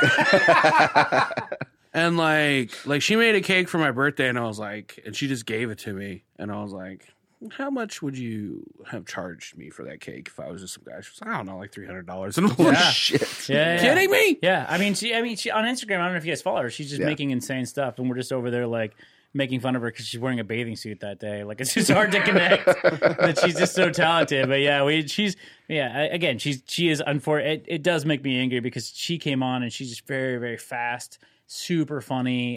She can also make mermaid cakes like nothing. It's maddening. And she's super young too, right? Like, isn't she? Yeah, I wouldn't say super. She's 12. She's 12. Yeah. All those tattoos. Dyke did that. We're not supposed to have her over. I mean, she probably should be getting married soon. You know, those eggs aren't going to last forever. That's what I'd say. Jesus Christ, man! Once you hit 14, it's all downhill from there. That's why you can't double down on Dykes right there because you cannot. I mean, do you think I was going to come? I was going to come on this podcast and say nice things about Bridget for an hour and a half. Your eggs are and not say one shitty thing. God damn it! Yeah, but that sort of says things about just all women her age. which is 24, by the way. Yeah, that's what pisses me off. She's very young. Yeah. How old is she? Do you know how old is she? She's not 30. Yeah. Cut her in half and see how many rings she has. That's what I'm saying. That's not even how trees Well, work. it would be easy for you to do that. Yeah, it's easy for you to kill a woman. God damn it, you keep bringing it up. Yeah, I don't know how old she. I think she's not 30. Let's not talk about how old she is. I don't know.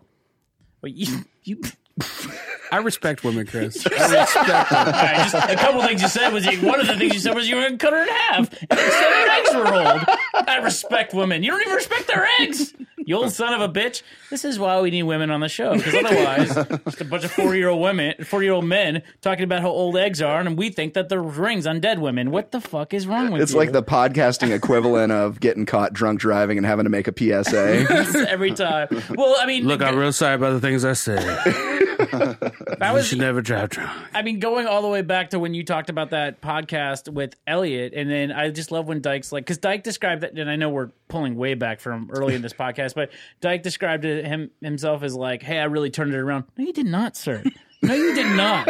His version of turning around is very much like, yeah, well, your eggs are going to be gone soon. Like, that's going deeper down the hole. Well, to his credit, though, I think that the foibles made by Elliot were way overshadowed so anything that Dyke did. Was like, he was saying the things he was saying. I'm like, well, those are better than what's going on here.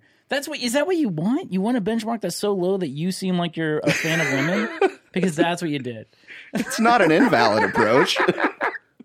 Here's the thing. I don't want to break the fourth wall too much. But I definitely like the fact that podcasting has almost kind of a wrestling feel to it. Sure. And so when everyone's getting along a little bit too well, I'm like, oh, we need a heel. We need a heel in here. And so originally, Bridget came on, and obviously Bridget's the shit. She's amazing. Yeah. She's great. But then it was just like, I don't like how everyone's just like pro Bridget. Yeah, that is terrible. Somebody needs so she needs a heel. So I would say the shitty stuff, and then she'd be like, "What are you talking about?" But then the best thing is we have another podcast where we're co-hosts, and like I had to be like, she would come and be like, "Hey, why'd you?" And I was like, "Oh no, we're friends on this podcast. Like we're heel and babyface on the other podcast." Yeah. And she's like, "Ah," but then I realized the true magic is pitting Chris King and Bridget against each other, because Chris King is the best heel for her.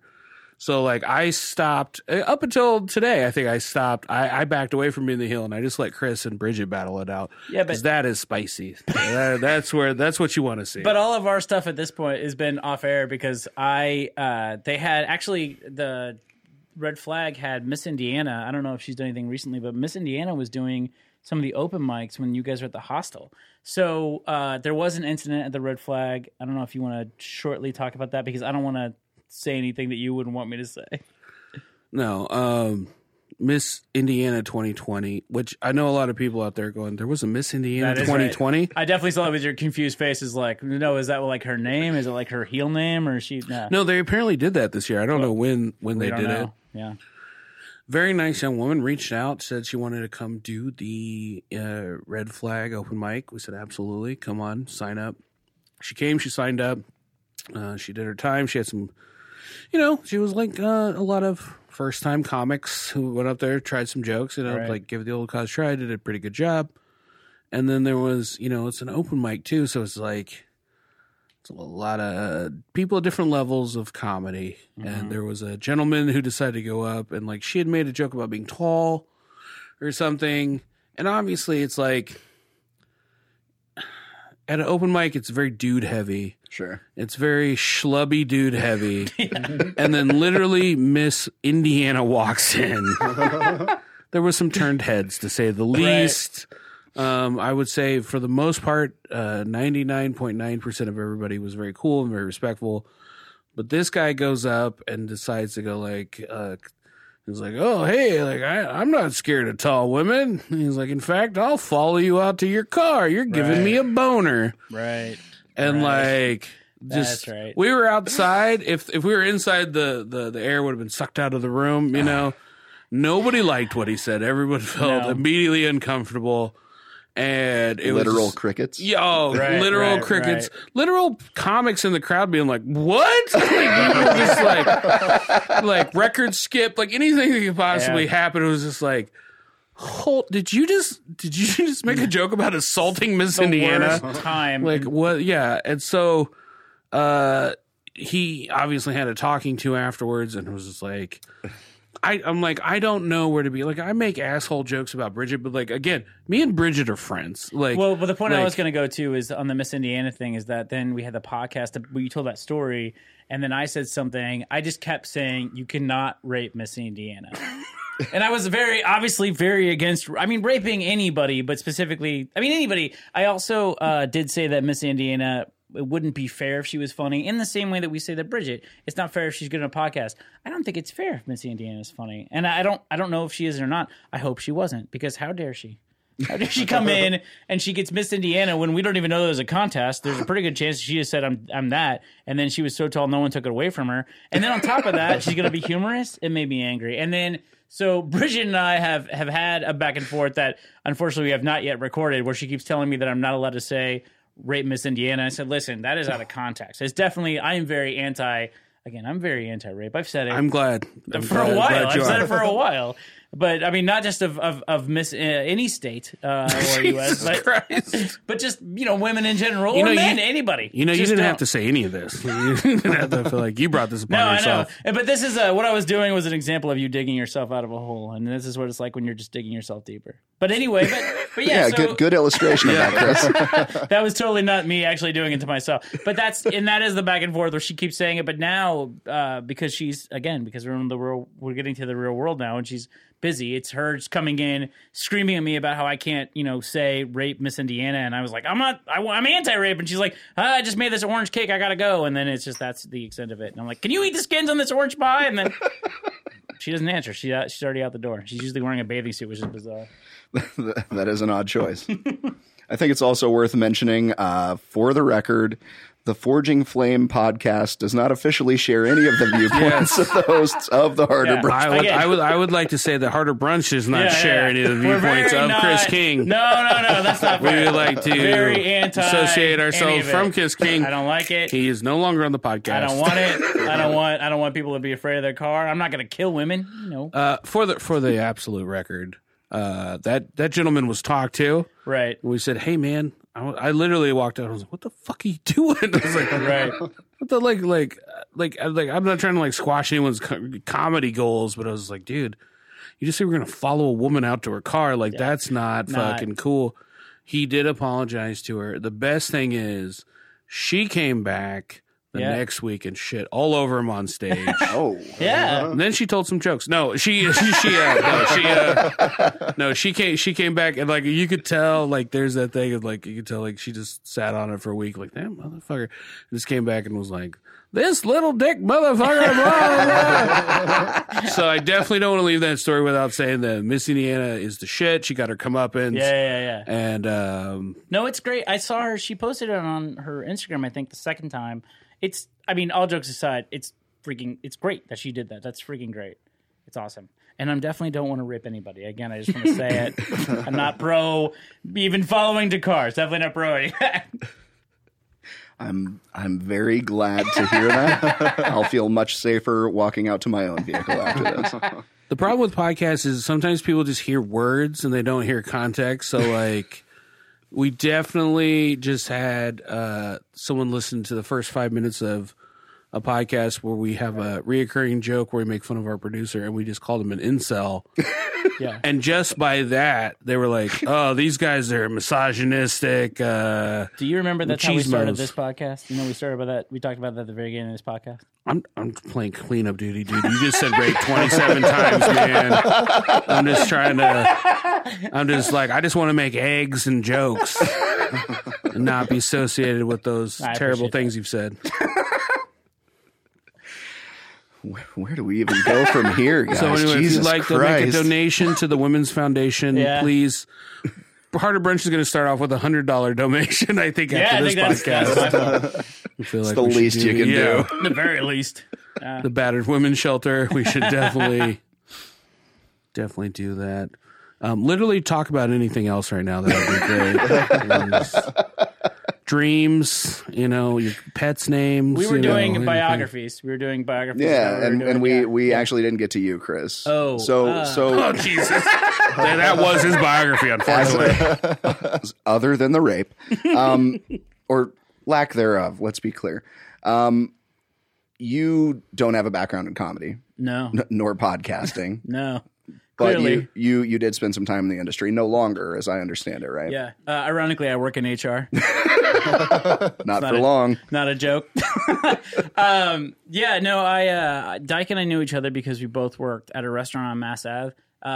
It's funny because the reason that Dyke and I think sort of became friends is that I was definitely having dim as I was the asshole that worked there, and I was not a trainer at all. I wasn't somebody that trained people, but I was a dick. And when Dyke started, he was trained, and I think at the time we had 3 days of training, and the owner of that restaurant said, listen, this guy, very nice guy, we don't want to get rid of him, but maybe you train him and talk to him, do what you do, which was to be just brutally honest and so I did, and he did what he did for a bonus day of training. A bonus day, yeah. We had 3 days of training. I wasn't a trainer at the time. I was just a dude that worked there, and so I trained Dyke, and he's like, "Is this what I'm supposed to do?" I'm like, "I don't know. I've never trained before." And I told him at the end, I said, "Listen, dude, you're the worst server I've ever seen in my entire life." And he was. But I didn't just say that. I said, but also I was a terrible server. Prior to moving to Indianapolis, I was a bartender in Chicago, and I'd waited tables for a hot second. I'd mostly been bartending, and that's not a brag. I think that bartending in some levels is easier than serving. So I said, listen, I came in and I wasn't great either, but what you have to do is just work super hard all the time. Just every time that anybody's looking at you, just be doing stuff. And that's what you did. Also, he did really funny stuff when he was winning tables. It was when Dyke and I were winning tables. There was the time it was a Scottish restaurant, and we have neeps, which are essentially mashed potatoes, but they're made of rutabagas. And we had a patron that said, "Hey, can I get these neeps to go?" And they said, "I want a biodegradable container." And we're a Scottish restaurant at the time before everything was styrofoam. So Dyke didn't know what to do, and I think he put it in a napkin. He put a whole handful of, and I think he did use it as a handful of mashed neeps in a napkin, and we're going to give that to someone until another server stopped him and said, "No, you can't give a person a bag of neeps, sir. You just give them a bag of mashed rutabagas." And so they got stopped. But there was stuff like that. But then, what's really funny, I love telling the story, is that when we worked there, Dyke was relatively new, and there was a mutual friend of ours that worked there too, and she said, I know Dyke, I know him from camp, because you know a lot of people from camp. Oh God, I was waiting when this really was going to get brought up. Really surprising you haven't brought it up yet. But she said, Dyke is hilarious, and I said, no, he is not. he is not funny at all. And we went to the ranch, which is one of the things we do. So the restaurant we work at, they do this kind of holiday getaway where it's just all of us, and they just load us up on all the booze in the world, and it's all free. And then we just get 3 days of being super drunk. And Dyke was the funniest person I've ever met in my entire life, and I just sat by him the entire time, and that's where it kind of started. He also, for instance, as an example of him being funny, I think that was when you dressed as Homer Simpson. Was that was the first one? Yeah. And you dressed as Homer Simpson. No, it was Bill Cosby, actually. This was pre-scandal Bill Cosby. Yeah, I didn't know the difference, actually. But but he was Homer Simpson, but the Homer Simpson was good because the yellow paint kept dripping off your face because you were so sweaty. He looked like a melting Homer Simpson. And I thought, oh, man, that's super cool that you're sweating through it. And I thought that was the joke. It wasn't. It wasn't the joke. It's a big issue at the old nuclear power plant. Yeah.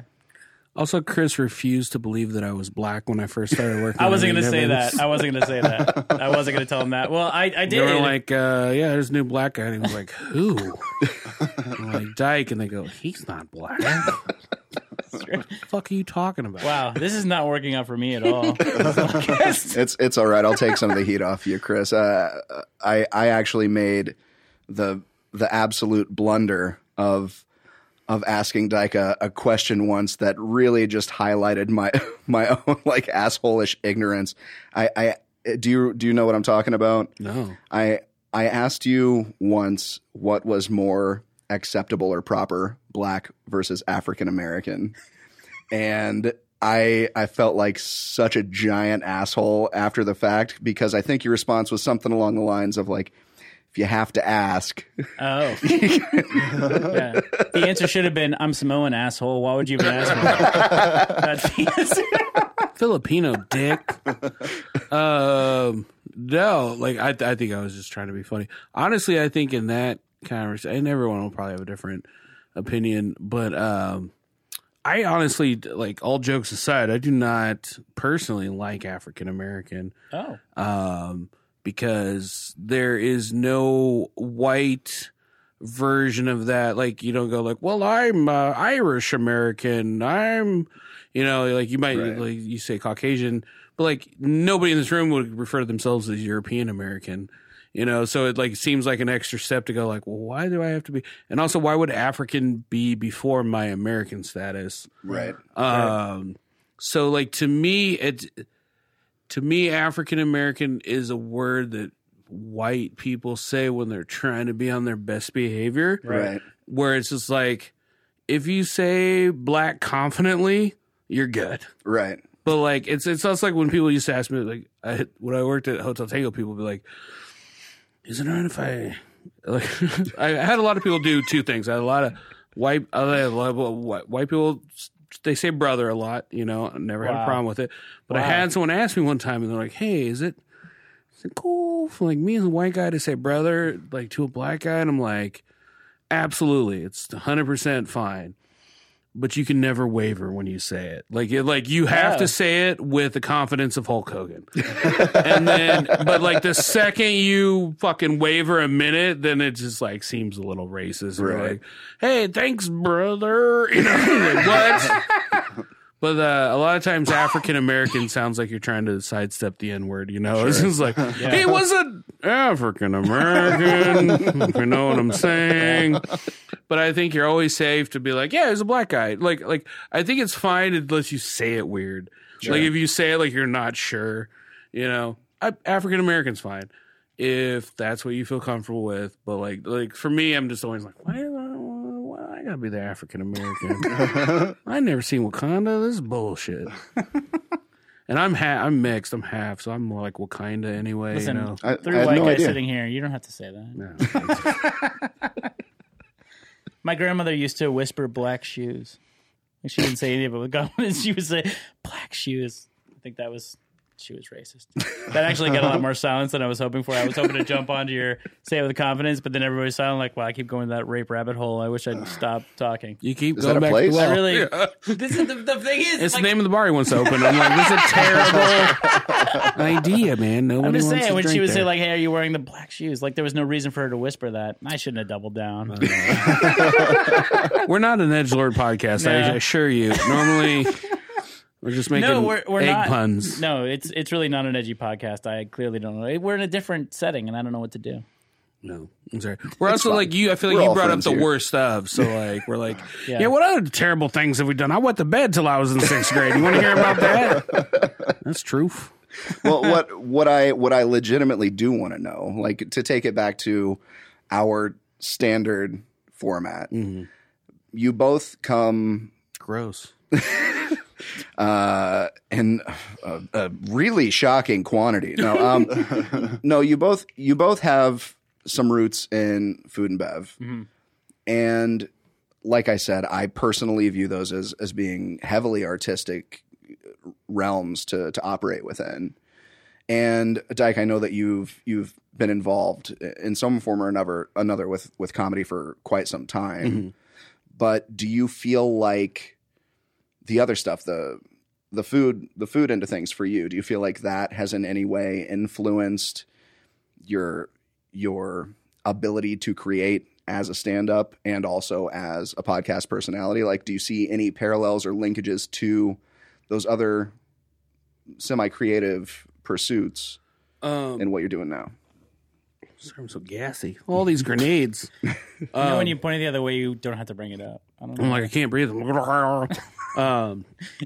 were breathing really heavy after that first thing. It made like,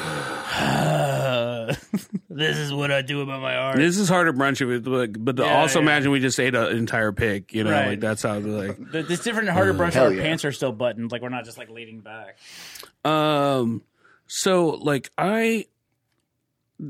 I feel like I've realized this later in life. This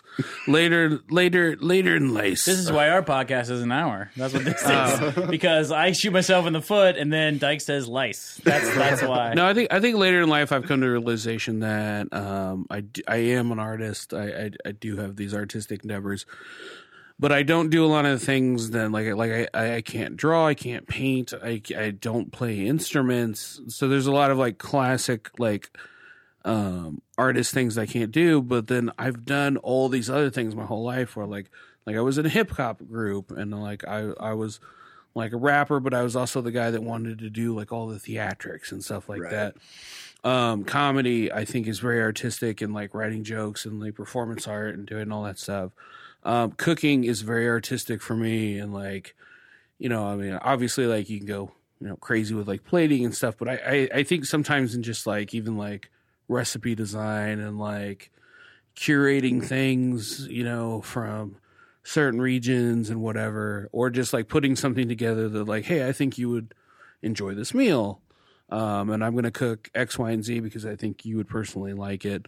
So yeah, I definitely think all of those things influence me and kind of affect one another. I don't know if there's a direct correlation between like me cooking an egg and telling a joke, but like that's what I've realized is my like and like I'm also a person that's like I get messed up if I don't have those outlets.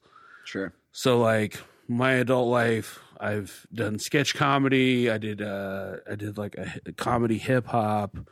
I always kind of had like some sort of outlet to do these things, and then I got into the culinary world like even deeper with culinary school. But I've always had some sort of outlet for me, and now I would even throw like podcasting in there. It seems weird, but it's just like, you know, for as wacky as everything we've said on here is tonight, like it's all, we're just trying to be entertaining. We're just trying to, you know, and I think there's an art to it, and sometimes you hit the mark and sometimes you don't.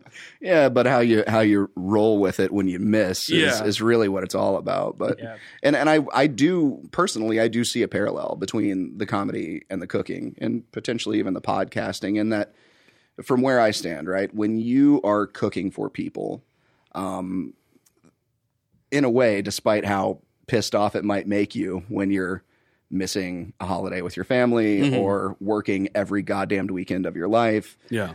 You're sacrificing a lot of yourself to feed people. And that in and of itself is a very selfless act. And it's a very loving and giving act. And the same thing with comedy. My interpretation of that is you don't necessarily get into comedy unless, you know, you're probably kind of a fucked up person, right? But if you're a fucked up person, odds are really good that you seek to, in most of the rest of your life, help other people not feel bad because of what you yourself have experienced.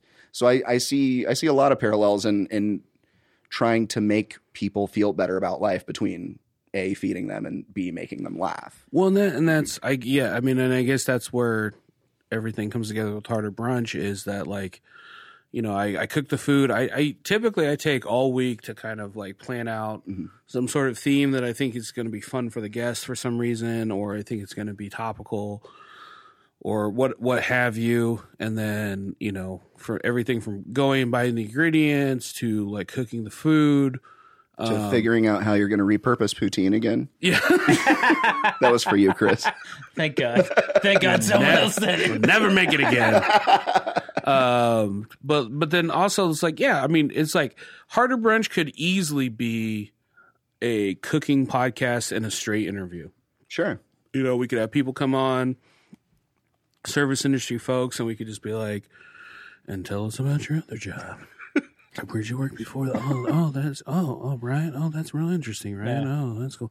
We've done episodes like that, though. Yeah, but we don't enjoy it. We don't. But mixing everything, mixing the cooking element, mixing the podcast interview element, and then trying to make it funny.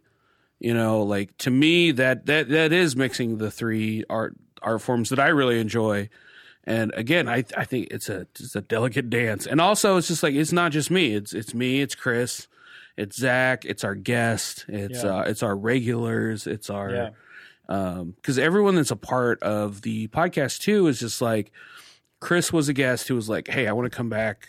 I really enjoy this. I like what you're doing. Our producer Zach, same thing. Right. It was like, this is fun. Like it really has become like the honeycomb hideout of people that are just like, hey, we have plenty of people that come through and like, that was great, and then we'll never see them again. And then we have people like, you guys are doing something special here. Like, I'm not, not sure what it is. I think there's a lot of people, though. I'm always surprised that people are like, hey, whenever you want me back, I will definitely come back. And I have to say, shut up, that's what I said. Get the fuck out.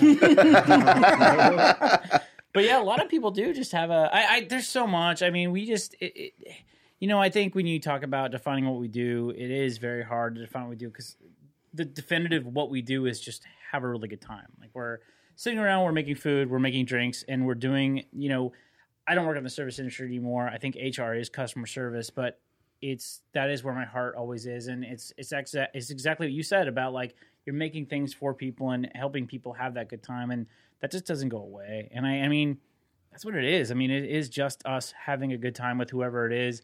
I mean, I am lucky enough that Dyke said I could keep coming back. But really, my entire thing is literally showing up, making some whatever cocktail, and then eating the best food ever, and then hanging out with people that I've never met, which is just like, that's amazing. That's amazing. Especially for somebody who hates people. But that's they're great, and they're always such a good time. They're always happy to be there, and that's really what the podcast is just about. Let's continue that good time, and it's always fun, and we're always so very goddamn full. So much. I'm envious, and to be perfectly honest, anytime I ever interact with anyone who's kind of close to center, most notably Max Boots and Zach Rohn, I'm like, what the fuck, guys? Because Max, I saw him like last week or the week before. He's like, oh, why haven't you been on the show? And I'm like, I don't know. I'm wondering the same goddamn thing. Wow, that's all this was a trap. Like, that's right. Welcome. Welcome to the trap. Like, get me on the goddamn show. I want a goddamn sandwich. Really, it's all about the food. Yeah, I see that Instagram and I'm like, feed me, Dyke, feed me. No, so cocktails, though, cocktailing is kind of the world that I live and breathe in for the most part right now, running back a house for Tango. Yeah. I work on kind of more of a foundational level rather than exclusively the end product being a finished cocktail. While I definitely create some cocktail recipes, my focus is primarily on crafting ingredients that can bring a lot of nuance to the bottled product, which is ultimately the end result, is like trying to get people to buy bottles of booze. Yeah. What is, I guess, okay, so we'll start here. What's your favorite cocktail to make? Oh man, that's a fantastic question. Honestly, anything, what's funny is anything with beets. Honestly, anything with beets. I'm a big fan, and I think you can do a lot of stuff when you infuse stuff with like standard beets and then throw beets in there. But honestly, pickled beets, like a really good pickled beets, if you use that as a mixer versus an infusion, you can do so much. It's just an easy cheat to make something that tastes complex that isn't. It's just like, oh, wow, this is really earthy. Why? 'Cause I put beets in it. And people just aren't expecting it. And then you just throw it off. You just offset it. I mean, you don't even have to do like a Campari, but you can. Sure. And then you offset it with just a little bit of sweetness and then like a gin in there. And it just makes you... I like it because it makes you look more professional than I am. I'm sure you're, but it definitely it always elevates it. So I try to just... I do like a count, like, all right, well, we can't put beets in every cocktail. So I'll put beets in this one, then I'll go like weeks ahead. But yeah, I would say something with, I would do like an Aperol, like gin, beets, and then something with like a honey simple. And honestly, anything around those lines would be good. And then sounds like a hit. Yeah, and then I always like to drop anything along the lines of like the leaves you can pick up at like a Meyer, like a basil or something like that. Just trying to mix that in and just kind of give it that kind of crispness to it. But yeah, beets are anything with beets just always work out. But I'm a one-trick pony. I mean, honestly, outside of that, I think I'm on the same thing of like, grapefruit's really good. I think Campari Aperol is they're also cheats. I mean, you can do a lot of those with like, a half ounce or 1 ounce. You can do a lot. It makes things look kind of more complicated than they are. But yeah, full disclosure, he's on retainer from Shroot Farms, so that's right. This is the offset. This is the offshoot. Is like, just go out there and put those beets in those cocktails. I feel like it's like that Portlandia where they're like, the celery guy, why can't you do it? And like, I'm the guy moving the beets. I'm killing it. The beets are killing it. But yeah, no, it's really good. Have you made anything with beets? I have actually. So we last winter I was playing around with beets and I was doing a lot of experimentation. Like if I'm trying to work with a specific ingredient or a specific flavor and I'm starting from scratch, I tend to try and acquire every possible version of that thing. Okay.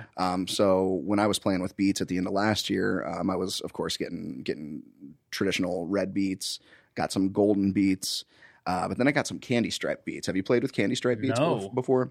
So amazing. First of all, they're beautiful. Yeah. You cut a candy stripe beet open and it's almost like fucking tie-dyed. It's like white and pink and gorgeous on the inside. So it does make a great garnish. Yeah. But I juiced a bunch of them and made a simple off of that. Nice. And the flavor differences between like a straight up red beet, there wasn't much difference between a golden beet and a red beet in terms of like a simple syrup. Nice. But you get a fair amount of the earthiness that you would get with a standard beet. But then there's this background flavor that kind of lilts along and it tastes a lot like cotton candy. Okay. So yeah, different varieties of beets are fun to play with. So yeah, I'm into beets across the board though. What are you doing on the simple? What are you using as the sugar? I don't want to turn this into a cocktail podcast, but I could honestly talk about beets for hours. But what are you, when you're making the simple, because I know a lot of people have done that too, what are you using as the sugar? What are your 50-50? Generally speaking, I just use straight up white sugar. Okay. But it depends. I mean, if there's some sort of, if there's an interesting background flavor that I'm trying to bring out and something with a little more caramelization might play better, then I'll switch to like a Demerara or even I'm working right now, I don't want to give away too many secrets, but I'm working on for the upcoming fall and winter just because we've had to compress seasons at this point. It doesn't make a lot of sense to invest a ton of extra capital into like developing a new menu every season when we're like stuck at a limited capacity. And who the fuck knows how sales are going to go? But I'm working on a rich simple to make a kind of like a Latin themed old fashioned. And I used to own a small snack food business. Dyke's aware of it, but I made pork cracklins, chicharrones. Okay. Nice. They were called Hinton's Pig Chips, and they were truly one of a kind. Yeah. But I had developed a seasoning blend for a candy glazed pork cracklin. Okay. And so I based it off of that, but essentially it's a brown sugar based rich simple with a boatload of cumin and of course a little bit of spicy chili. God. That sounds amazing. Yeah, the way that the cumin and the brown sugar flavors like interplay it's sexual. It's so fucking That good. sounds amazing. I feel like what you're doing is you're making experiments and then they're all turning out really well. I do experiments like trying to make a shrub out of a beet. You can't do that. Yeah, beet shrub sounds like it'll turn an is ugly color real quick. You can. Well, I thought like you can't. There's no sugars in like a standard beet, right? So there's nothing to pull out when you put the sugar on there. But I thought, well, like maybe a pickled beet, there'd be some sugars in there. There isn't. The short answer is there is not. And I just made a mess that Amy was super pissed off because beets are super purple and that doesn't come out. Sure. I guess because it's still there. It's a pretty intense stain. Yeah. It was a really intense stain. It's a circle I'll never live down. But no, that sounds amazing. But yeah, I also I mean shrubs are a big deal. I was doing shrubs and everything. I was trying every fruit that we get to make shrubs out of that. They're easy-esque, I guess, but I think you really have to know what you're doing for them to be easy because that is science. I mean, there's definitely a mix there on where everything has to be and how long you put the sugar in there and all that. I think I underestimated how complex beets were because I was just putting sugar in a Tupperware bowl with with like some blueberries and then leaving it for a couple of days and then Just macerate them. Just giving it to Dyke and saying this is a drink, and it probably wasn't. He doesn't know. He knows his eggs, but he doesn't know what a cocktail is. No, he will tell you every time. Son of a gun. That he is a professional bartender. He won't stop telling us that. He brings it up all the time. It makes one hell of a Jack and Coke. Yeah, they're usually topped off with hams. Usually.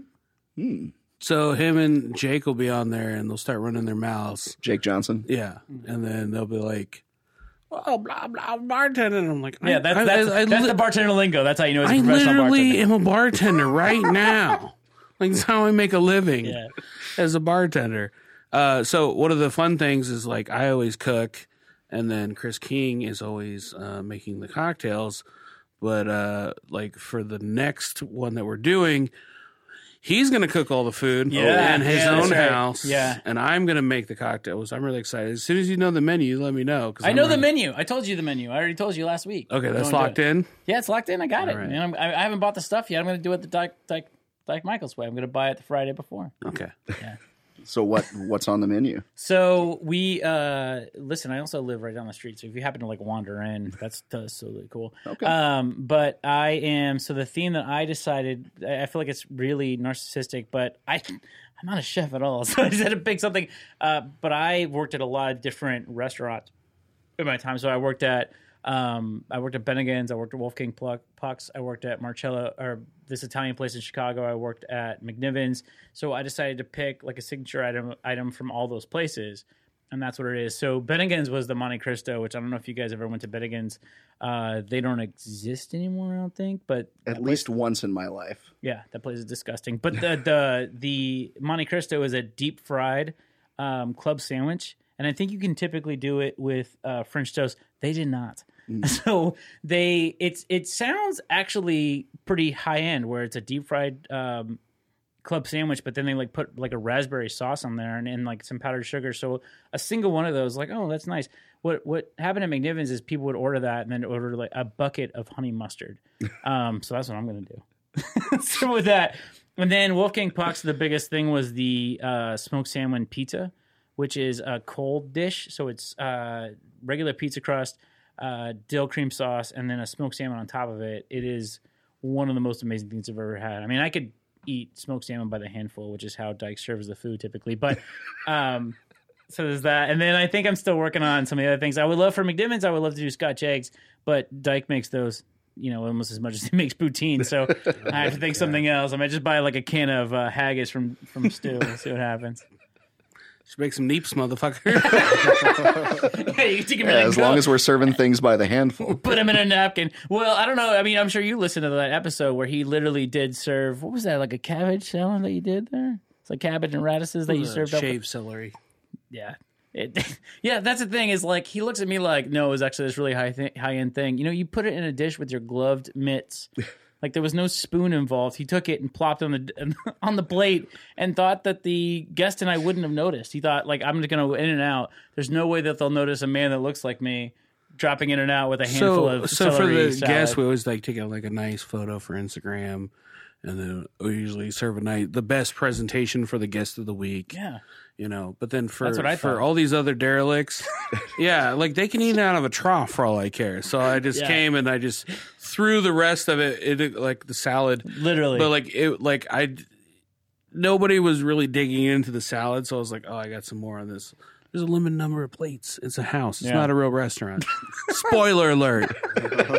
And so I just threw half of a salad with a gloved hand on top of the other salad. That's right. All those things are true. But the other thing he doesn't tell you is that salad, the initial salad had come out, I don't know, 40 minutes before. As far as I know, he was walking around with his fist, and he forgot about it. He was just like, oh, God, I've had this salad in my hand for 20 minutes. I can't throw it away. I'll give it to them because the top was warm. How long is this podcast going on? My bladder's about to explode. If you need to take a break, we're actually about an hour and 45 in, but so we can wrap it up if y'all need to go, or you're free to dip out. We can just pause and he could pee. I mean, you can. You can just talk. I'll just go. Yeah. Oh, why did you do what you do as a podcast? Just leave and then not tell us that you were we could talk about something else. He's on That's camera. What I'm used to. There's no escape. You opened up the handful of salad thing, and now it's my turn to talk. Yeah, so the bathroom's at the far end of the room on the right. If you run into anybody in there, they live here, so be nice. Yep. Feel free to introduce yourself. Oh, do you have space to get around we got there? room? Oh, you want to get up? This is. We're gonna need to throw up the please stand by icon again. Nah, this is It's on fine. video too, right? Like this. Yep. Oh yeah. No, I know. You're ruining everything.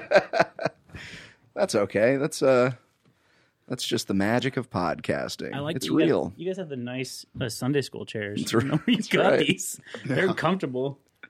We stole these from the teachers' lounge. Yeah, that's obvious. It's amazing. I mean, they're really durable.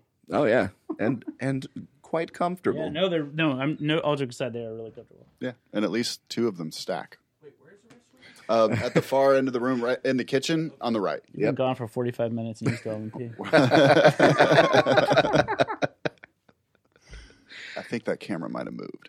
Oh, I'm sorry. No, you're good. Actually, I know that he definitely did. I don't know. I'll check It's quite all right. No big deal. We'll make do. We'll keep it going. Let's keep these hits a rolling. Oh yeah. So if you had to define it, and I realize this Dyke show, you kind of came into it after it had already been rolling. Yeah. But do you personally have a why for podcasting in general?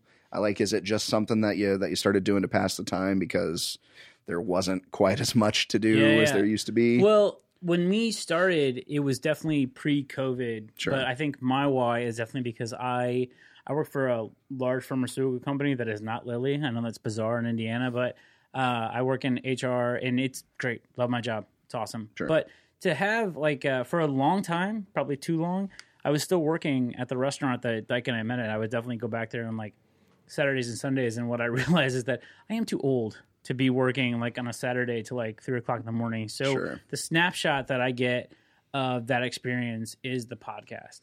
So it's all the stuff. It's serving. It's hanging out with my friends. Nobody's making friends in an office, by the way. Right. There's not people that are hanging out with hey, what are you doing later? Do you want to play golf? No, I don't. Diane, stop asking me. It's the one thing that I've always had. The problem I've had working in an office, and I do love my job, is that. And you guys, when you come to the service industry, I think there were maybe just different people. Sure. Than people that have kind of gone and, worked there for a little bit or didn't work there at all. They went from high school, college, job, and there's nothing wrong with that. I just think that conversations are different. So, yeah, the wow for me is I get to do that. I get to hang out with people. We still get the service part of it. And then we kind of just get to talk. I mean, it's the best of that world. And I get to do it just on a Sunday. So I think that's probably a very long answer to a really easy question. But I mean, it sounds to me like it's bringing you a bit of catharsis. It's almost like a bit of ventilation for you to blow off some of the office steam, as it were. Yeah, I mean, I don't know that I blow up the steam, because there's definitely never a time let me talk about this bitch, because this is the thing in HR. It's the same thing with serving. It's still a customer service situation, but it's not a nostalgic situation. It's not I can remember when I used to do this. It's basically at some point there's an end point, but this is that kind of icing on the cake that I can't believe that, let me work around you, sir. Let me just if you just hug me for 10 minutes, you'll get right through. Yeah, it's totally. Oh, no. It's okay. That's a cheap camera. Camera didn't get. I think the angle's still good. If that's the one to take a tumble, that's the one. Yep. Just not this one, because my black belt coach owns that one. He will whoop that ass. What's funny is you introduced 7 stories just in that very short comment. Oh yeah, the black belt coaches, but yeah, it's not nostalgia. It's not. It's definitely this icing to the cake. Somehow I get an extension of that, and honestly, that's what it's always been. Is that I was 30 when I moved to Indianapolis, and prior to that, I was riding a bike. I was a bike messenger and a bartender. And then I came here and went to school, and I got to be a bartender and then meet, obviously, a bunch of really great people. And now, I don't serve anymore. I don't do that. But still in some adjacent way, wrapped up in the service industry, it's just I don't know when I have to give it up, but I'm lucky enough that I don't have to do it now. And I'm not in a rush to say, I'm going to walk away and be an adult who just works in an office, plays golf with Diane. We talked about Diane a bunch when you were gone. Well, that's all you got? How's she doing? I heard a little ditty about her one time. Hold up. Okay. Let me fix that. Yeah. Wait, it looks like it turned. Whose house is this? This is Mr. Colby Holmes' house. Is there a dog in there? don't think so. Okay. I mean, there is now. I was very nervous as I went to the bathroom. I was like, oh, there's not like a wolf walking the perimeter. No wolves so far as have been discovered.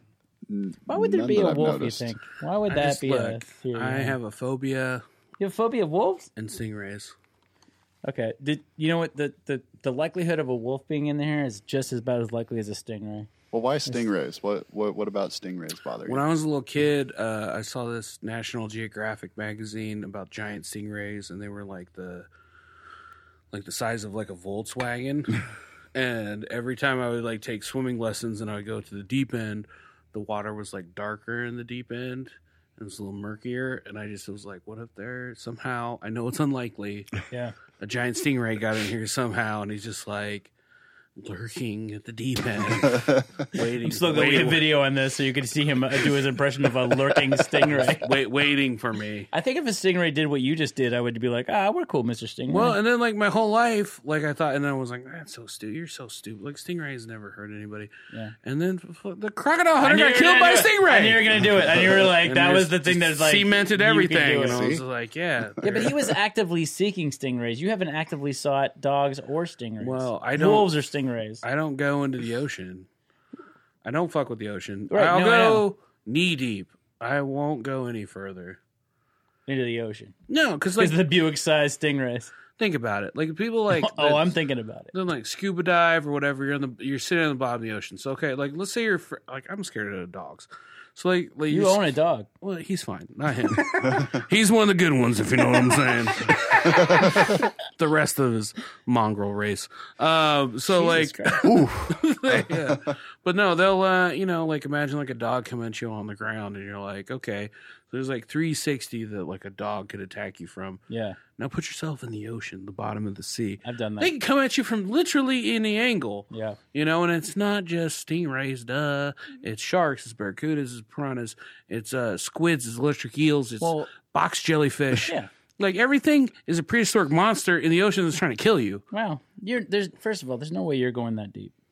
I will, to Dyke's credit. So I lived in as a youngster. I lived in Florida for like 5 years, and spent a good amount of time on the beach. Went to a beach that I didn't normally go to with my family and like a church group or something. Yeah, and I was maybe, we'll say I was probably like 12 or 13 years old at the time, and I was like tits deep in the water.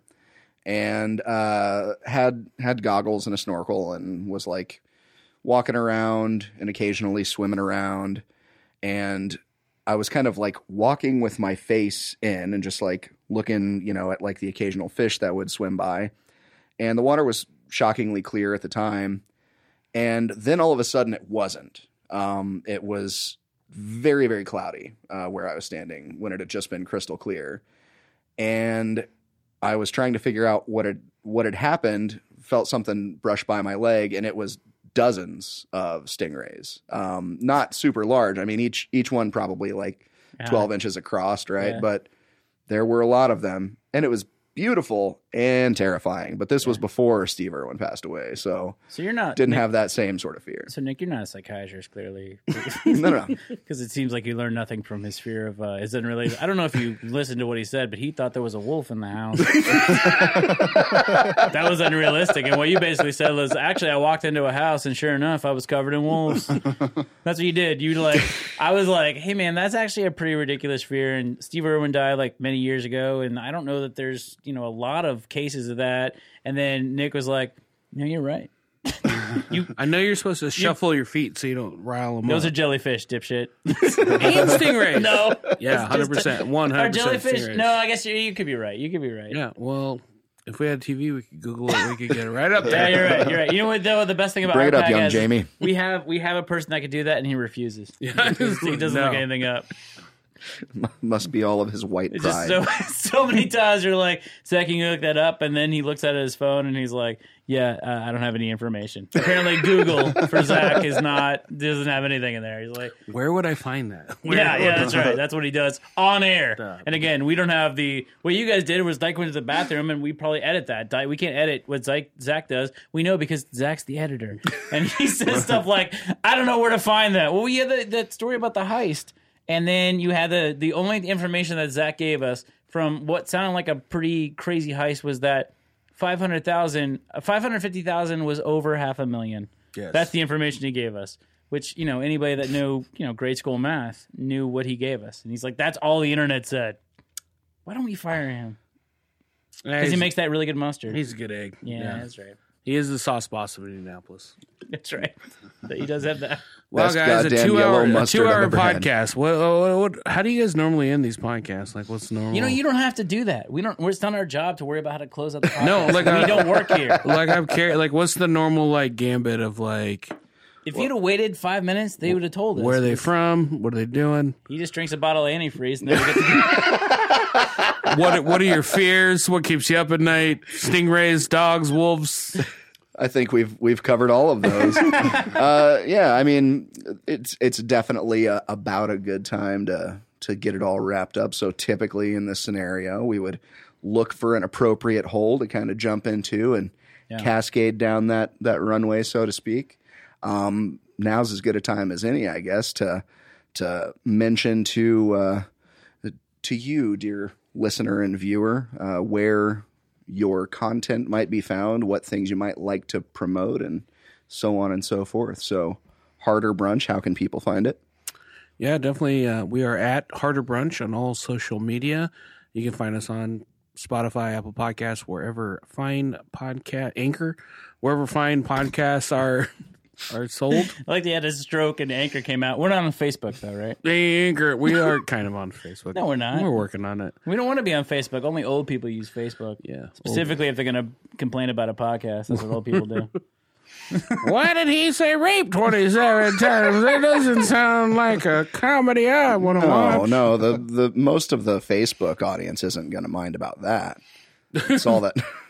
It's all that damn uncomfortable black talk. Well, we do support All Lives Matter. I mean, I think we've all gone on record as saying Jesus that. Christ, man. This is Mainly luckily they have Christine. video because otherwise an audio listen, I know that you look Samoan, but you can't say all lives matter in a podcast that I'm going to be a part of. What the hell's wrong with you?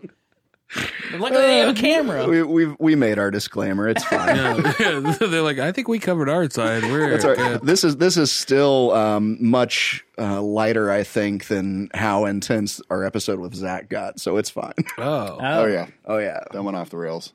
That one went some dark places. What happened? Really? About 45 minutes of conspiracy talk. Oh yeah. Oh, Yeah, it was good. It was good stuff. We went down there.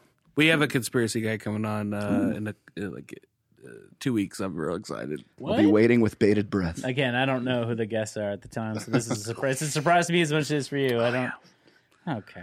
I didn't know you guys were going to be on until yesterday. Well, I was out of town. He's like, I definitely would have vetoed it. Yeah. No. We do artists, entrepreneurs, and all these amazing things. Like, I got these guys who feed people stuff and then they make them talk. Like, that's not in the theme of things. That's why I told you late. All right. So at Harder Brunch on all this stuff. And then the podcast available on all the platforms, sounds like. And Drunk Dial, where can that be found? Same thing at Drunk Dial on everything. Available Apple Podcasts, Spotify.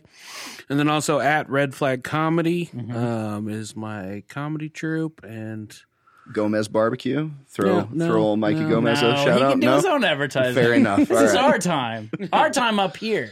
he didn't pay me shit for a plug.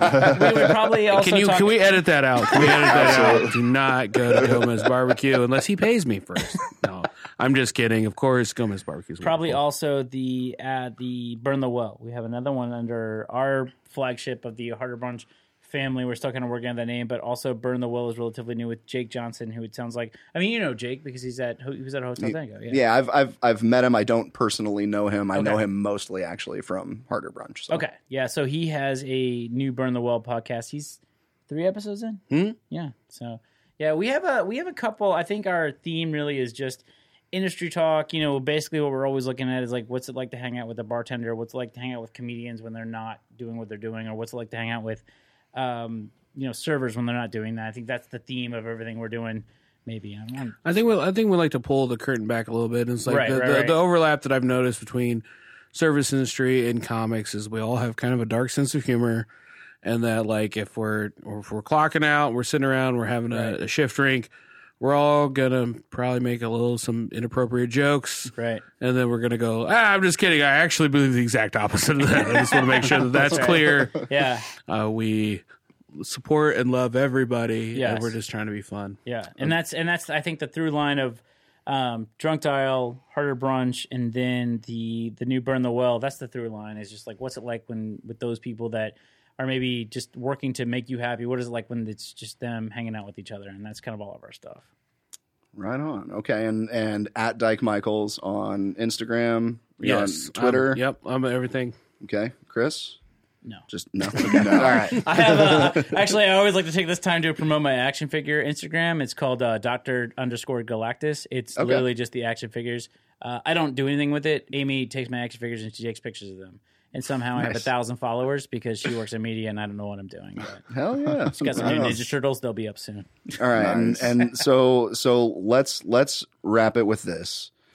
For anyone who might be listening, whether they are an artist or a podcaster or someone stuck slaving away in a kitchen, is there any one large bit of advice that you could give them as a creator of things? I would just say I think right now is the best time in human history to create whatever you want to. I think no matter what the scale or whatever you're into, it's the best time to create something because you have such free autonomy to put it out into the digital sphere. So just do it and be consistent about it and be passionate about it. And that's all the advice I can give. I think just keep doing it until it works out, till it makes sense, or till you learn how to do it better.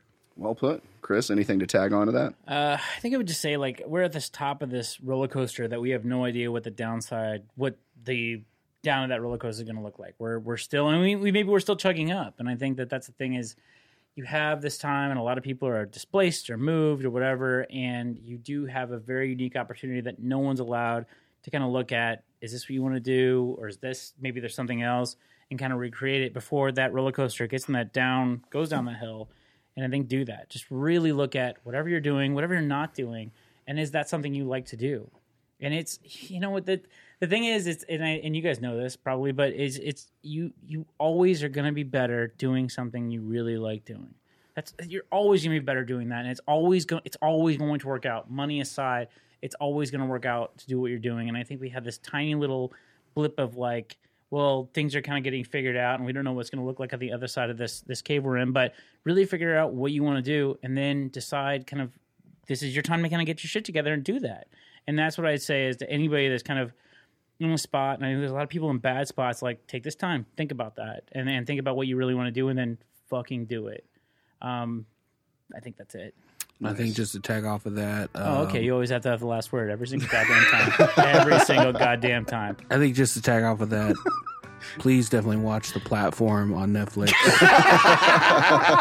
It's a very important bit of programming. I'll add it to my queue now. Right on, guys. Thanks so much for hanging out with us. This was a whole lot of fun, and thanks for doing what you do. Yeah, thank you guys for having us on. This was great. Nice. All right, peace.